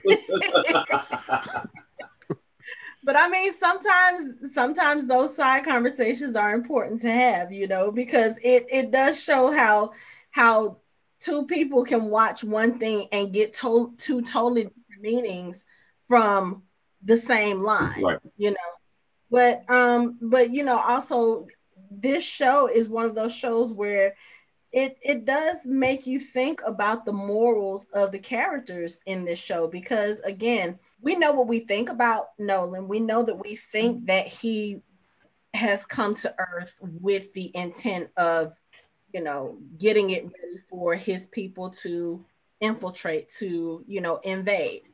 We don't know that for sure. We think that. And so with that mindset, we're trying to, I won't necessarily say justify, but we're trying to explain why he does some of the things that he does in the way that he does now.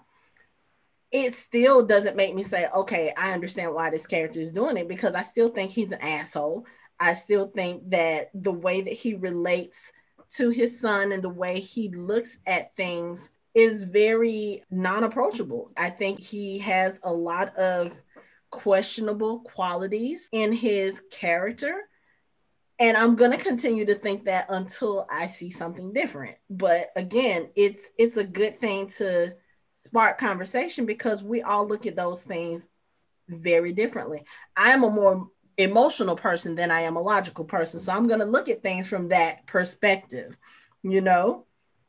Don't be laughing at me, Anthony. But I mean, you know, that's really how it is. So, you know, the conversations are fun, and you know, it gives us a way to express ourselves about what we see in these shows. You know, these shows are fictional. Like I said, they do have a lot of basis in what we deal with in reality as a society and as people. But moving on from that discussion, because again, the whole Nolan and Mark thing and the Titan situation will come up in a huge way later on in the episode.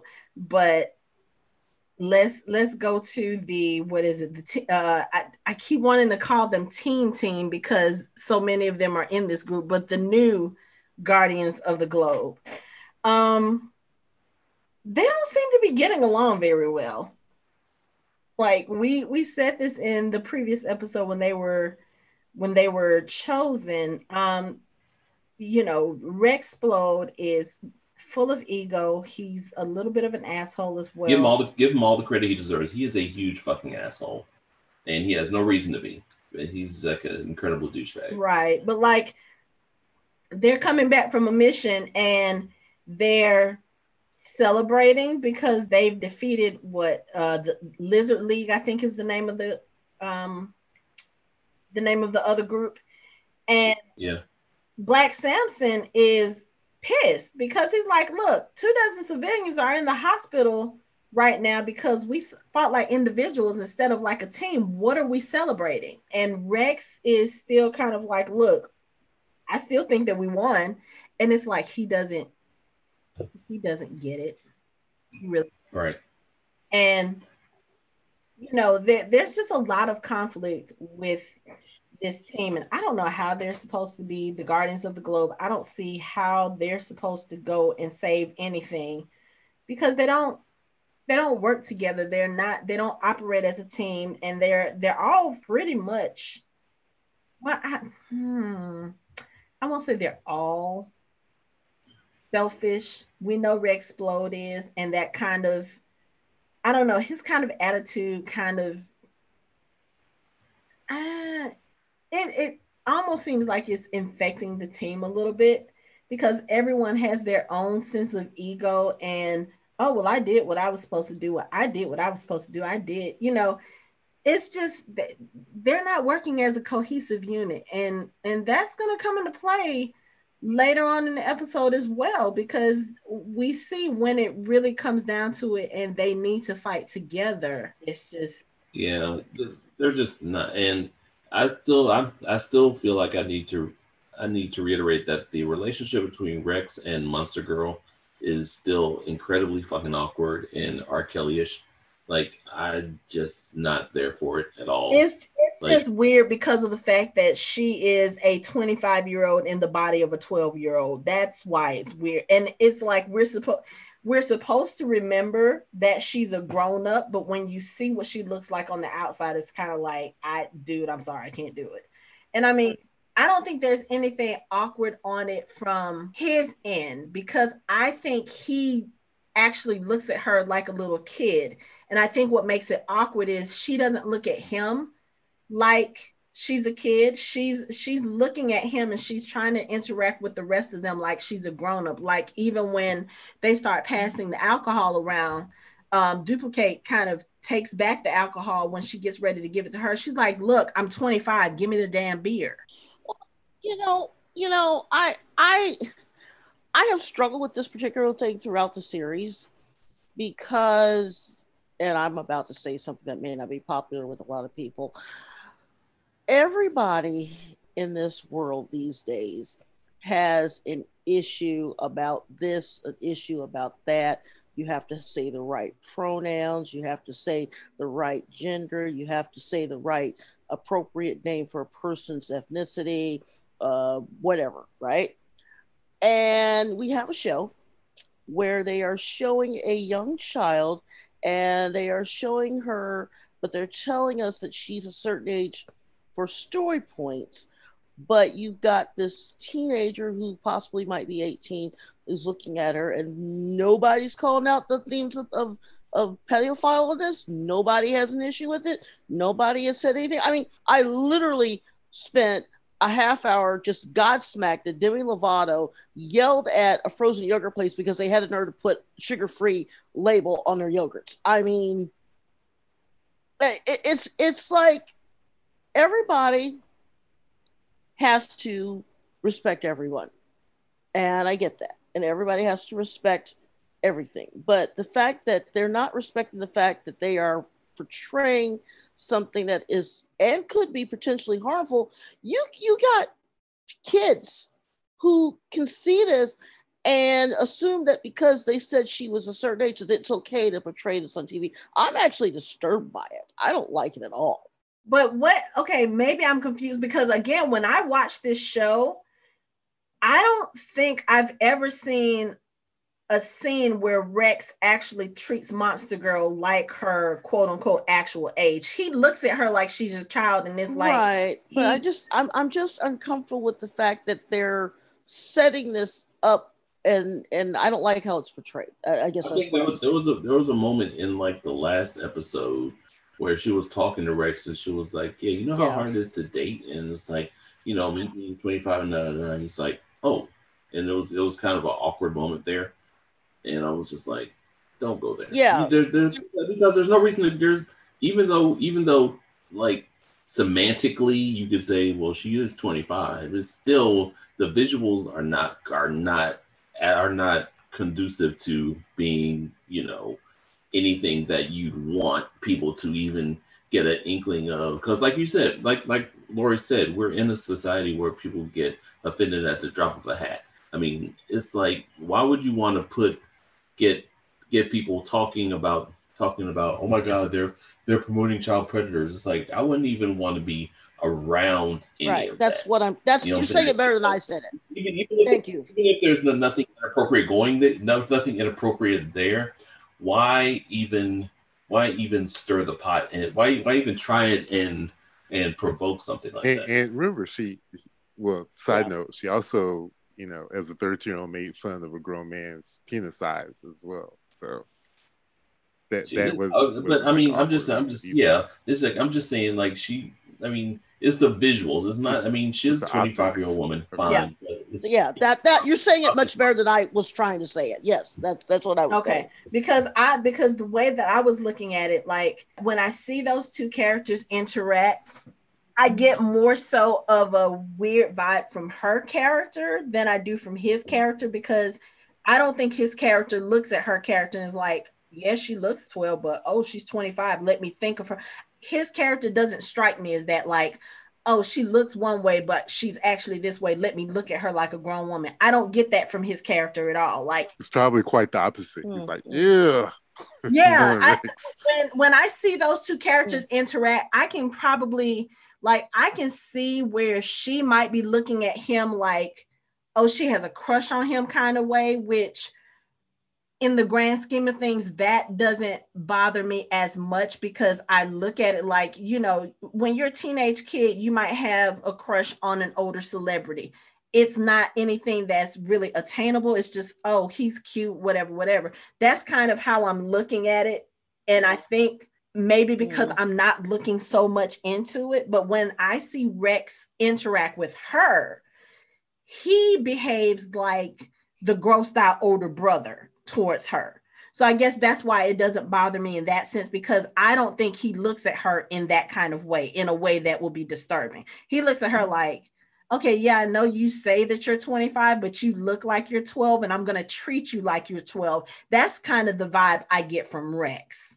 I don't get any other kind of vibe from him, like, oh, he might be looking at her in an alternate way. No, he interacts with her like she's the annoying kid sister that he can't stand. And maybe I'm not looking at it close enough, but that's the vibe I get from his character. I get something different from her character. Like maybe she has a crush on him and she's pissed because she doesn't look the way she's supposed to be in order to pursue that. I do see that more from her character than I do from his character. You know, but you know, going back to them, it's just there are, I will say there are a lot of, I guess, weird dynamics with this show because of some of those certain things. Like you've got Nolan, who is very clearly a murderer, but there's supposedly a reasoning behind him being a murderer, so we're not supposed to look at him like that. You know, we're supposed to look at him like, oh, he's got an ulterior motive. So we're waiting to see that. The whole thing with Monster Girl and her aging backwards every time she changes and how that makes it difficult for her to interact with the other adults in the room. That's kind of weird. And then the whole thing with Robot is weird too, because I really do get the feeling that, you know, I think we discussed this in the last episode. I don't think Robot is actually a robot. I think he is a person that is controlling this robot thing. And you can tell that he looks at Monster Girl a little bit differently. Like I feel more squicked out by his character and how he relates to Monster Girl than I do Rex and how he relates to Monster Girl, you know? Because like I said, Rex looks at her like a bothersome little sister. Robot actually seems to be into her. Yeah. So and that's another layer to that too. I just, like I said, that's the one thing I just don't really like about the show. Maybe I'm strange, I don't know. I think with Robot, it's kind of like, because we've seen him trying to build another flesh-based sentient being, and I think that's probably for him. I think maybe he has, because we've seen the trope before where a robot is given the consciousness of a human who's passed. I think maybe that's what it is, and he's trying to get back into a flesh and bone body, which he's growing now. That's why he's getting samples of blood from everybody and incorporating it into whatever he's creating, his DNA. So I mean, that's probably part of it too. But see, the thing is, he didn't get it from just anybody. He got that blood sample from Rex specifically. I think that they have, even though they haven't shown it, I think that maybe he's been getting samples from others, where they just haven't shown it. Because the scene where he's with the Mahler brothers, he said he's been taking samples, plural. So I mean, it's possible that he already has samples from other people, and they just haven't put it in the show. That could be. On that part, I agree with you, because I think that whatever he's going to be doing, I think that it's more than just a crush on somebody. I think there's way more involved in we'll find out eventually, but I think that there's way more involved in just that. I think that it's something a little bit bigger. I still suspect that he kind of may not be from Earth, and that he might actually be working closely with Omni-Man for some reason. Again, I have no information. That's just speculation. Okay. Wow, we're just going everywhere today, aren't we? Well, I mean, the show is kind of everywhere when you think about it. But we need to talk about Debbie, because Debbie is becoming increasingly suspicious about Omni-Man. You know, she finds Damien Darkblood's notebook that was left in her closet, and you know, she's looking through the notebook and she sees the notes that he has made, pretty much almost insinuating that Omni-Man was the one that killed the Guardians of the Globe. And she starts to get a little suspicious. And you know, even during this dinner that she has with Mark and Nolan, where they were talking about whether or not Mark should help Titan, Debbie was the one who kind of sways Mark into the helping part, because when Nolan says this is beneath you, Mark asked Debbie, he was like, well, Mom, what do you think? And she basically said, eventually you're going to have to decide what you want to do as a superhero, but I don't think helping people is ever beneath you. And, she also makes, like, she gets a side dig in that's kind of a underhanded comment about people not always being who you think they are. And we know she's talking about Nolan, and Nolan even kind of looks like, okay, what is she doing? Like, I don't think he at this point suspects that she suspects, but he knows that there's something different about the way Debbie is acting. And then later on in the episode, we see that she calls Nolan at home and she's like, hey, do you want to go pick up dinner? And she purposefully sends him out somewhere, outside of the country so that he has to leave and be gone for about 20-30 minutes. And so she goes into the house when he leaves and she starts looking around to see whatever it is that she can find. And she finds the costume and now she's getting suspicious. She's like, okay, I forgot what conversation she had, I think there was something that she read in Damien Darkblood's book about the blood. And of course, Nolan's costume is covered in blood. And kind of like her, I would be wondering, okay, why is this still here? And not only is it still here, he has it tied up in a bag and he stored it above the curtain so that no one can find it. That's suspicious. I don't care who you are. I don't care what you're doing. That's suspicious. So now this is not going to end well for Debbie, I don't think. No, because the first person she's going to go to is Cecil. And Cecil already took care of somebody who was getting too close to figuring out that Omni-Man is actually killed the Guardians, because Cecil knows. I don't think she would go to Cecil because I don't get the feeling that Debbie cares for Cecil much, and I don't think she trusts him. So I don't think she would go to him. If she doesn't go to him, I think she would. She don't have any. She don't have any else to go to. Even if she doesn't, she's gonna go to whatever little glass henchman guy, and he's gonna tell Cecil. So it's like one way or another, if she goes to somebody, it's gonna end up with Cecil, and Cecil's gonna find out. And that's when and don't forget they have the house under surveillance anyway. Right. So they might have seen her find it anyway. Oh, I'm sure they did.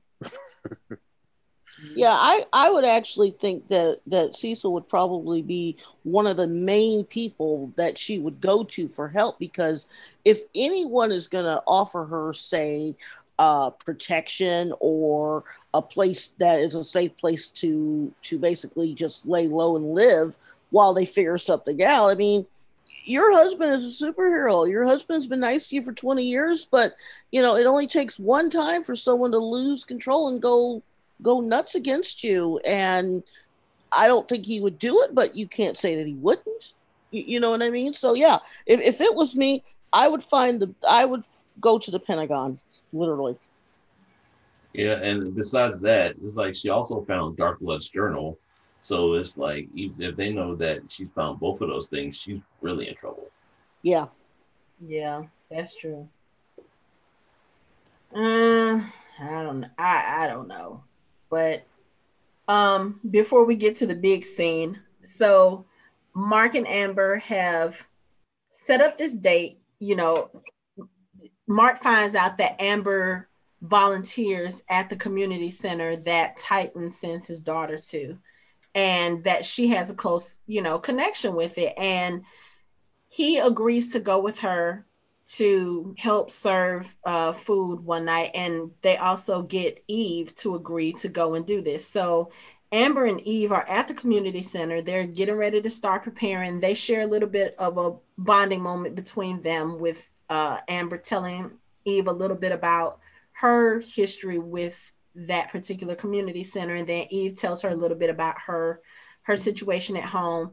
And they're sitting there bonding, waiting for Mark. Meanwhile, Mark has decided that he's going to help Titan try to get out of debt with Machine Head. And Titan has distracted Machine Head's right hand, and I think his name is Isotope. Mm-hmm. So he has Isotope out of the way. Invincible and Titan, they come in to attack Machine Head, and this shit goes south like in a so hurry. fast and so bad. Yeah, yeah, Invincible got his ass whipped by freaking Battle Beast. Like Battle Beast is like other. Whipped is not even the word. He got curb stomped. Like it was bad. Like Jesus. Cecil needs to get Battle Beast's number. That's Exactly. That's the thing. It's like he's worried about the calamari Kraken and keeping him under keeping it on ice. He needs to get with Battle Beast. Me, look, I might need your help soon. But to be honest, I don't think Battle Beast would stand a chance against Omni-Man, because Omni-Man is just ridiculous. I would still like to see that fight. I wouldn't mind seeing it either. Did we mention that Nolan was watching all of this take place? Oh no, we were gonna get to that, because it's not just Battle Beast that comes in. There are like 4 different I don't even know what to call them. They're not superheroes, they're villains, but they're, I don't know, but Machine Head has some evil people on his payroll apparently, and they come in to fight Titan and Invincible. And again, like, this is not even a fair fight. These villains are wiping the floor with Titan and with Invincible, and it's bad. It's horribly bad. It's almost Guardians of the Globe bad with just the 2 of them. And we do see at some point, you can see kind of like the feet and the bottom of the cape of Nolan's, and he is hovering in the air above Machine Head's penthouse, and he is seeing all of this stuff going on. I mean, his son is literally being pummeled to death. Like, Mark is close to death, and Nolan's just in the air just watching all of this happen. And I was like, dude, your son, like, forget the I told you so's. Get down there and help your child. But then No, that's a big I told you so. I know, moment. But this is your child. But again, too, this also made me wonder, like, when we started talking about Nolan and his true motives for being on Earth, and about Mark getting his powers, and Nolan said at one point maybe it would have been better off if he didn't get his powers. I kind of wonder if Mark was gonna have, if Nolan was gonna have to do something about Mark, like if he was sent to Earth to prepare it for invasion, and one of the things that he had to do was get rid of the Guardians. And I would assume he's only getting rid of the Guardians because the Guardians probably posed the most threat to him. Maybe the other superhero teams, those are probably just a blip on Nolan's radar because they're not strong enough, or as we see with the new Guardians, they're not united enough to pose a threat to him. Mark, on the other hand, being a Viltrumite or being part Viltrumite, might, if Mark decides, hey, I don't want your people to invade the Earth, I don't want them to do whatever it is to the humans. If Mark kind of chooses to go against his dad, that means that his dad is going to have to fight him or whatever. So I'm sitting here looking at this like, oh, maybe this is Nolan's way of saying, okay, this will take care of that problem, and I don't actually have to kill my son. That's kind of how I looked at it. Oh, see, I looked at it completely opposite. This was another teaching moment. Yes, this is a teachable because this echoed the moment earlier when he dropped the guy. He was and Mark asked him, so when do we save him? I'll save him in a minute. Yeah. So he's gonna let Mark get pummeled to which the inch of his life to instruct him again on the importance of dealing with the things that are important. Yeah, or whatever lessons. But he wasn't gonna let him die, but because in the end, close enough. The same thing with dropping the dude. The same thing. I'll save him by calling Cecil. But the other thing too that I thought about, because I thought about the I told you so moment. And I was like, okay, he's gonna let Mark get his ass handed to him a little bit, and then he's gonna come in and help. But then he didn't. Like, Mark was really, really hurt. And then the new Guardians of the Globe come in and they say Cecil got an anonymous call. Mm-hmm. And I was Yeah. like, oh, he It called them doesn't. in It there. doesn't. The lesson doesn't work unless he actually felt like he was going to die. So he had to actually let him get pummeled to within an inch of his life in order for the lesson to stick. Especially if he comes in and saves him, then Mark is always going to be relying on his dad to save him at the last minute. Yeah, that's true. So, and he also still has to learn that there are people who are stronger than you and you are not ready yet. Yeah. And also, you went into this situation not knowing all of the information. Mm-hmm. So all these lessons have literally gotten beaten into Mark in one fell swoop. Yeah. Yeah. But Nolan wasn't going to let him die. Nolan loves him too much. He wasn't going to let him die. Yeah, but I think that was also a way for him to try to get rid of the new Guardians as well. You know, even though granted they're not a threat to him. They're not a threat to him, but still, it's like if you're getting them to a point, if you're building them to a team, if you're putting them together as a team, and the goal is to try to get them to that point, why not just go ahead and get rid of them before they become a threat? And I think he was the one that made the anonymous. Yeah. He'd already made his assessment of the situation. He killed the Guardians of the Globe. Those were his threats. Everyone else after that is insignificant. Yeah, but why then why call the new Guardians of the Globe to that scene? Knowing that they will probably get killed too. Because let's be honest, Mark is probably stronger than all the rest of the new Guardians of the Globe. So again, he has already made an assessment of the team. He is you're discounting, well, not you, but we tend to forget that Nolan is from a race that has military knowledge and military prowess. Mm-hmm. He's an infiltrator. He went there. He has already evaluated and scouted all the talent. So he knows who this new team is. He knows who they're going to be fighting. And he wouldn't have made the call to Cecil if he didn't know already that whatever the new Guardians threw at these people, that it would be enough. Like, he probably knows who Battle Beast is. And he probably is like, well, Battle Beast is going to get bored and leave. Mm-hmm. You know what I mean? So, but I guess that's my question. Why even bother calling them there in the first place if that's the case? To stop it. To at least intervene. To keep Mark from being killed. Okay. Because he's not going to go in and do it, but he knows if he didn't know that, okay, if he hadn't have already made the determination that they would be able to save Mark, he would have stepped in. Okay. But he had already made that determination. Okay. Yeah. Plus, I mean, it's like they were basically just running interference. It's like for them to make sure that his son doesn't get killed.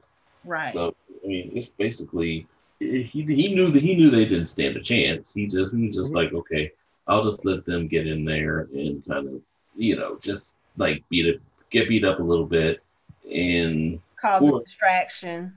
Right. And distract him from actually going through and fully trying to kill Mark. Okay. Yeah, because Mark was the shape Mark was in, they could have assumed he was already dead. Yeah, because but especially after that last Mace strike, I was like, fuck, is he dead? Like, because he hit him so hard he bounced. I was like, motherfucker. Like that shit. I was like, fuck, he might be dead. Yeah. But I mean, shit, between Titan and Mark, and then they pretty much destroy Monster Girl. They crush her skull. They crush Black Samson. They pretty much kill most of the duplicates. Again, Black Samson had that Darkwing shit where his suit wasn't working and he was a regular guy and he went up against battle. He took his armor off and rushed him. It's like Robot told his ass to retreat, but no, he wants to be Black Samson and try to get him. And I'm like, bruh, you're lucky you only got your wrist broken. It's like he could have really just broke his ass into a pretzel and discarded his ass. I'm like, I admire the motivation, but yeah, no, man. Yeah, and I love Battle Beast. You know what? This is boring. I thought I was like, bye. you're so disrespectful. This ain't worth it. I don't remember exactly what he said, but it's like this is not what I was promised. This is nothing. Yeah, and he's like, I'm going home. I've had enough. Exactly. The fight was really brutal, and I agree with all the points you guys are making. It's just that watching Black Samson again, watching him being the old school, the OG, he's with this new young team. You would think that given his actions that he probably, I don't know, had a little bit more wisdom before they really got into it, I think a little bit, because the whole thing was like, you could have read that situation a little bit better. We talk about reading the room. I don't think he read the room quite as well as he thought he had. Mm-hmm. Because there was a lot of things that could have been done differently that people would have gotten less hurt. But again, you're talking about a team that does not work well as a unified unit. This is true. So and you could definitely see this. Even with his expertise, even with him trying to teach them or trying to instruct them on what they need to do. I mean, you saw how they treated him back at Guardians headquarters after that last mission. He basically pulled up a schematic of the battle and said, this is where you made the mistake. This is what you could have done better. And we would have been more effective. And they're all like, fuck you. We did what we were supposed to do. And we won. It didn't go perfectly, but the end result is we won. So screw you. And that's basically how they treat him. So even if he had done all of that, they're still not unified. They were going to get this result regardless, because they're not thinking as a team. And they didn't start thinking as a team until Black Samson and Monster Girl got screwed up as bad as they did. That's when they start saying, oh, you made a mistake. And they started fighting together as a team. Right. Yeah. Well, I mean, this is another trope. We've seen this throughout, various shows where until they come together and work as a team, you'll never be effective, but there's always going to be the thing where someone always has to get either killed or hurt to the point where they have to work together. Right. I don't know. I'm kind of bored with that. Yeah. Because I mean, they were standing there looking at Samson's broken body, looking at Invincible damn near smashed into pieces, and Monster Girl with her head bashed in. And they were like, and fucking Rex Douche was like, "You've messed up now." I'm like, motherfucker, what do you stop? Yeah. And it wasn't just bashed in, like her skull was showing. Yeah. Like I thought she was dead. Yeah. And Robot clearly reacted as though he thought she might too, because he reacted again. If there were any doubts that Robot is actually a human in a robot's body, this episode, I think, kind of cleared all of those doubts, because the reaction he had when she got her head smashed in and how he responded to it. Oh no, that's all human emotion. But wait, didn't all this happen after Battle Beast left the field? So that made the teamwork a little bit easier. Yeah. Mm-hmm. Yeah, and he said, Battle Beast said, pathetic. This battle is beneath me. There's no honor in killing insects. Yes. Yeah, he bounced. So and then all of a sudden the team comes together. Okay. A little late. Of course. Yeah. A little late. Yeah. Now. They actually I think the team kind of came together right before he left, but it was like, again, it's still too little too late. I mean, Rex tried to attack Isotope right before he and Machine Head disappeared. And then you have Titan hunched over Invincible's body. And he says, sorry, kid, didn't mean for it to end this way. I hope you survive. He was like, but I got to take care of mine. And then he leaves. Yes. And we don't know, it's just kind of like, dude, you can't even call and get him help or whatever the case may be. See, we have all of this destruction, and then it goes to Amber and Eve at the soup kitchen. And they're talking. Amber's still upset because Mark has not bothered to show up at this point. Cecil's group has arrived and they're trying to, they're taking assessment of everyone. And they basically find Mark in really bad shape. And as Mark is sitting there and they're examining him, he thinks he sees his father through the hole in the ceiling, floating in the air. And then, of course, his dad is gone just as quickly. So he doesn't know if his dad was actually there or if he was just seeing a vision. But everyone is hurt. Like, Invincible he's so bad that Donald actually tells Cecil, hey, we might actually lose him. And they do get a sample of his blood, which I thought was very suspicious, but of course, whatever. We know that. It's not. Wait. How is that suspicious? We know that Cecil That's why I said whatever. That's not suspicious. That's par for the course. That's what we expect him. Right. That is what Cecil does. Right. But so they capture Machine Head because for some reason he's still there. So they capture Machine Head, they get the chip out of his head, and they take him away. Eve gets a phone call, I'm guessing from one of the teams because from someone on the team because she's still part of that team. And I'm assuming she finds out what happens to everyone else. And she tells Amber she has to leave, but she can't tell her why. But she does tell her, look, Mark is a good guy. Just kind of giving her that, he would have been here if he could. But it's just one of those. Amber's just sitting there in the lurch now. She doesn't know what's going on with Mark. Eve just left. Mark is almost dead. So is Monster Girl. Samson is crushed. We see Debbie getting the phone call, and Nolan shows up like he didn't know what was happening. You know what? Nolan just gets on my nerves. I know he's teaching his son a lesson. He gets on my damn nerves. I'm sorry. But it's just we see all of the superheroes getting transported back to the Pentagon to get medical help. Isotope is here. He's back in the penthouse, and who is with him but Titan, decked out in a nice suit, and he apparently is now the boss. Like, his whole plan was to take down Machine Head so that he could assume his place, become the new crime lord, and make sure that his wife and daughter are safe.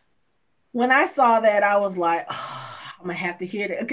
I knew I was going to have to hear this because I knew how I was going to react to Nolan's conversation with Mark at the table. And then when I saw what the end result was, I was like, I'm going to have to hear I told you so, because this is exactly what Nolan was trying to tell Mark about. And I was just like, oh. It's just the end of Luke Cage season 2. Basically.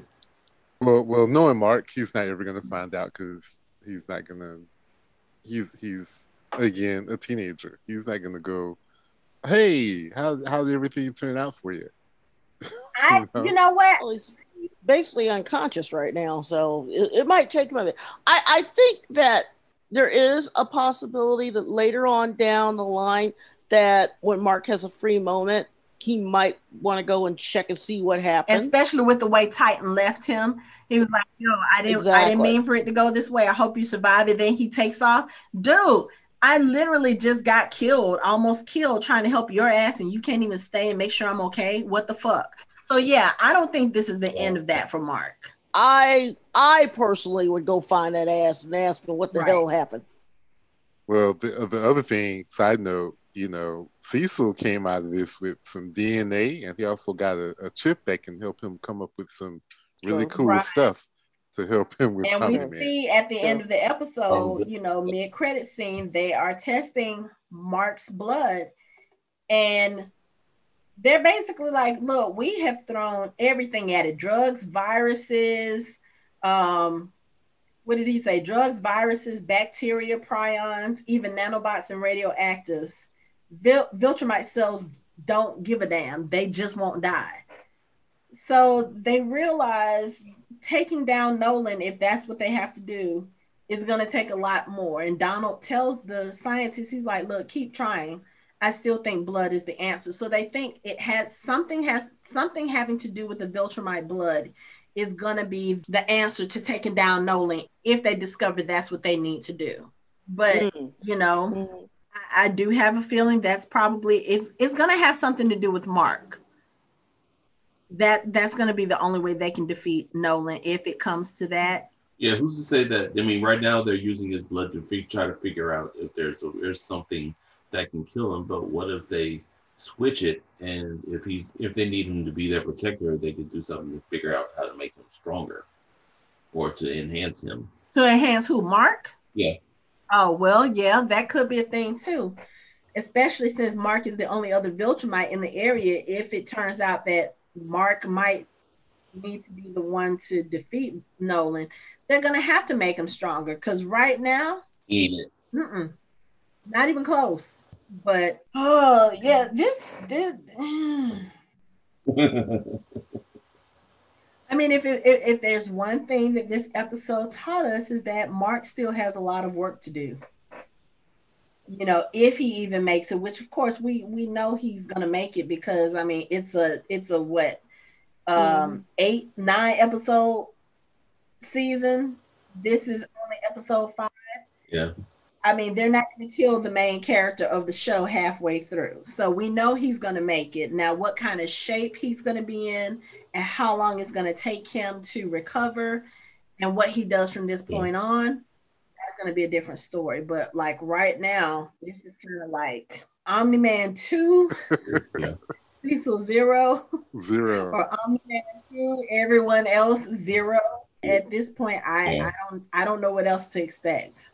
Yeah, it's gonna get interesting. I mean, you know, eventually it's gonna boil down to Mark and Nolan fighting, but it's like Mark needs a whole lot, either a whole lot of help or a whole lot more training in a hurry if this is gonna happen like in the next 2 or 3 episodes. Yeah, like he needs a lot of help. Yeah, I'm just waiting to see more of Nolan's grand scheme unfold.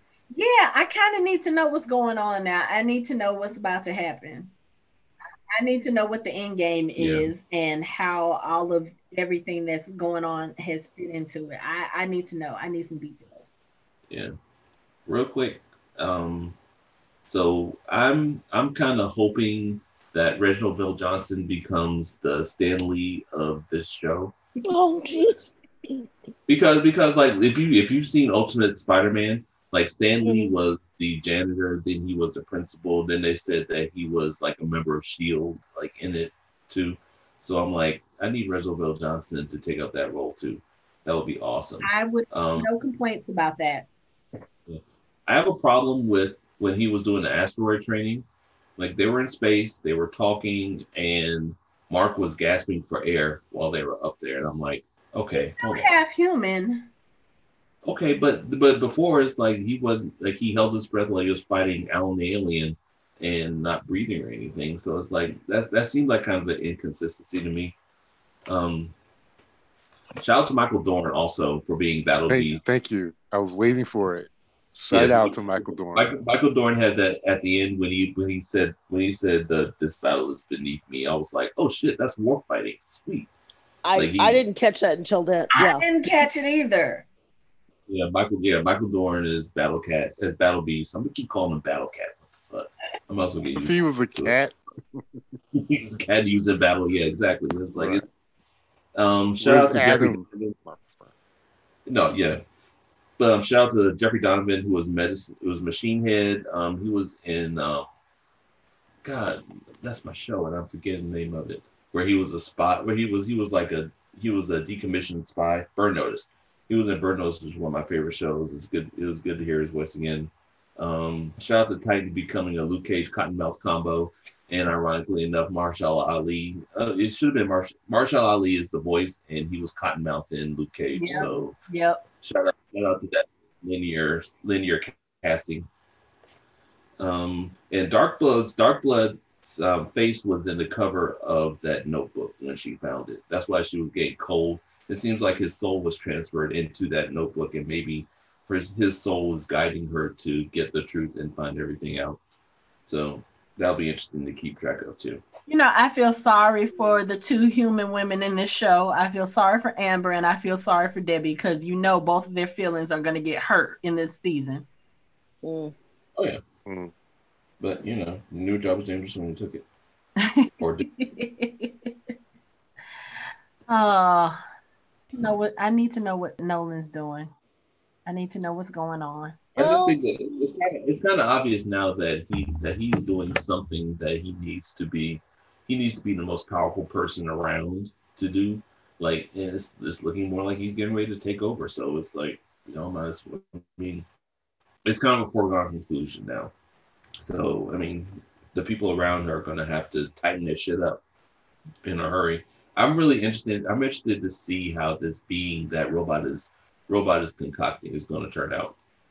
I think that's going to be interesting to see too. It's going to be a hero to help the Guardians, or it's going to be like an ultimate guardian or something like that. I don't know. So I think it's almost just solely for Monster Girl, because if there was any doubt that he was in love with her before this episode, that was kind of confirmed at this fight. So that is a weird thing, and I want to see what they're doing with this show as far as those two are concerned. Theater love. Yeah, that's weird. As if I didn't hate the song enough already. Jeez. Any other final thoughts? I'm just the show. I need more Original Bell Johnson. That's what it is. I really want him to be in it more.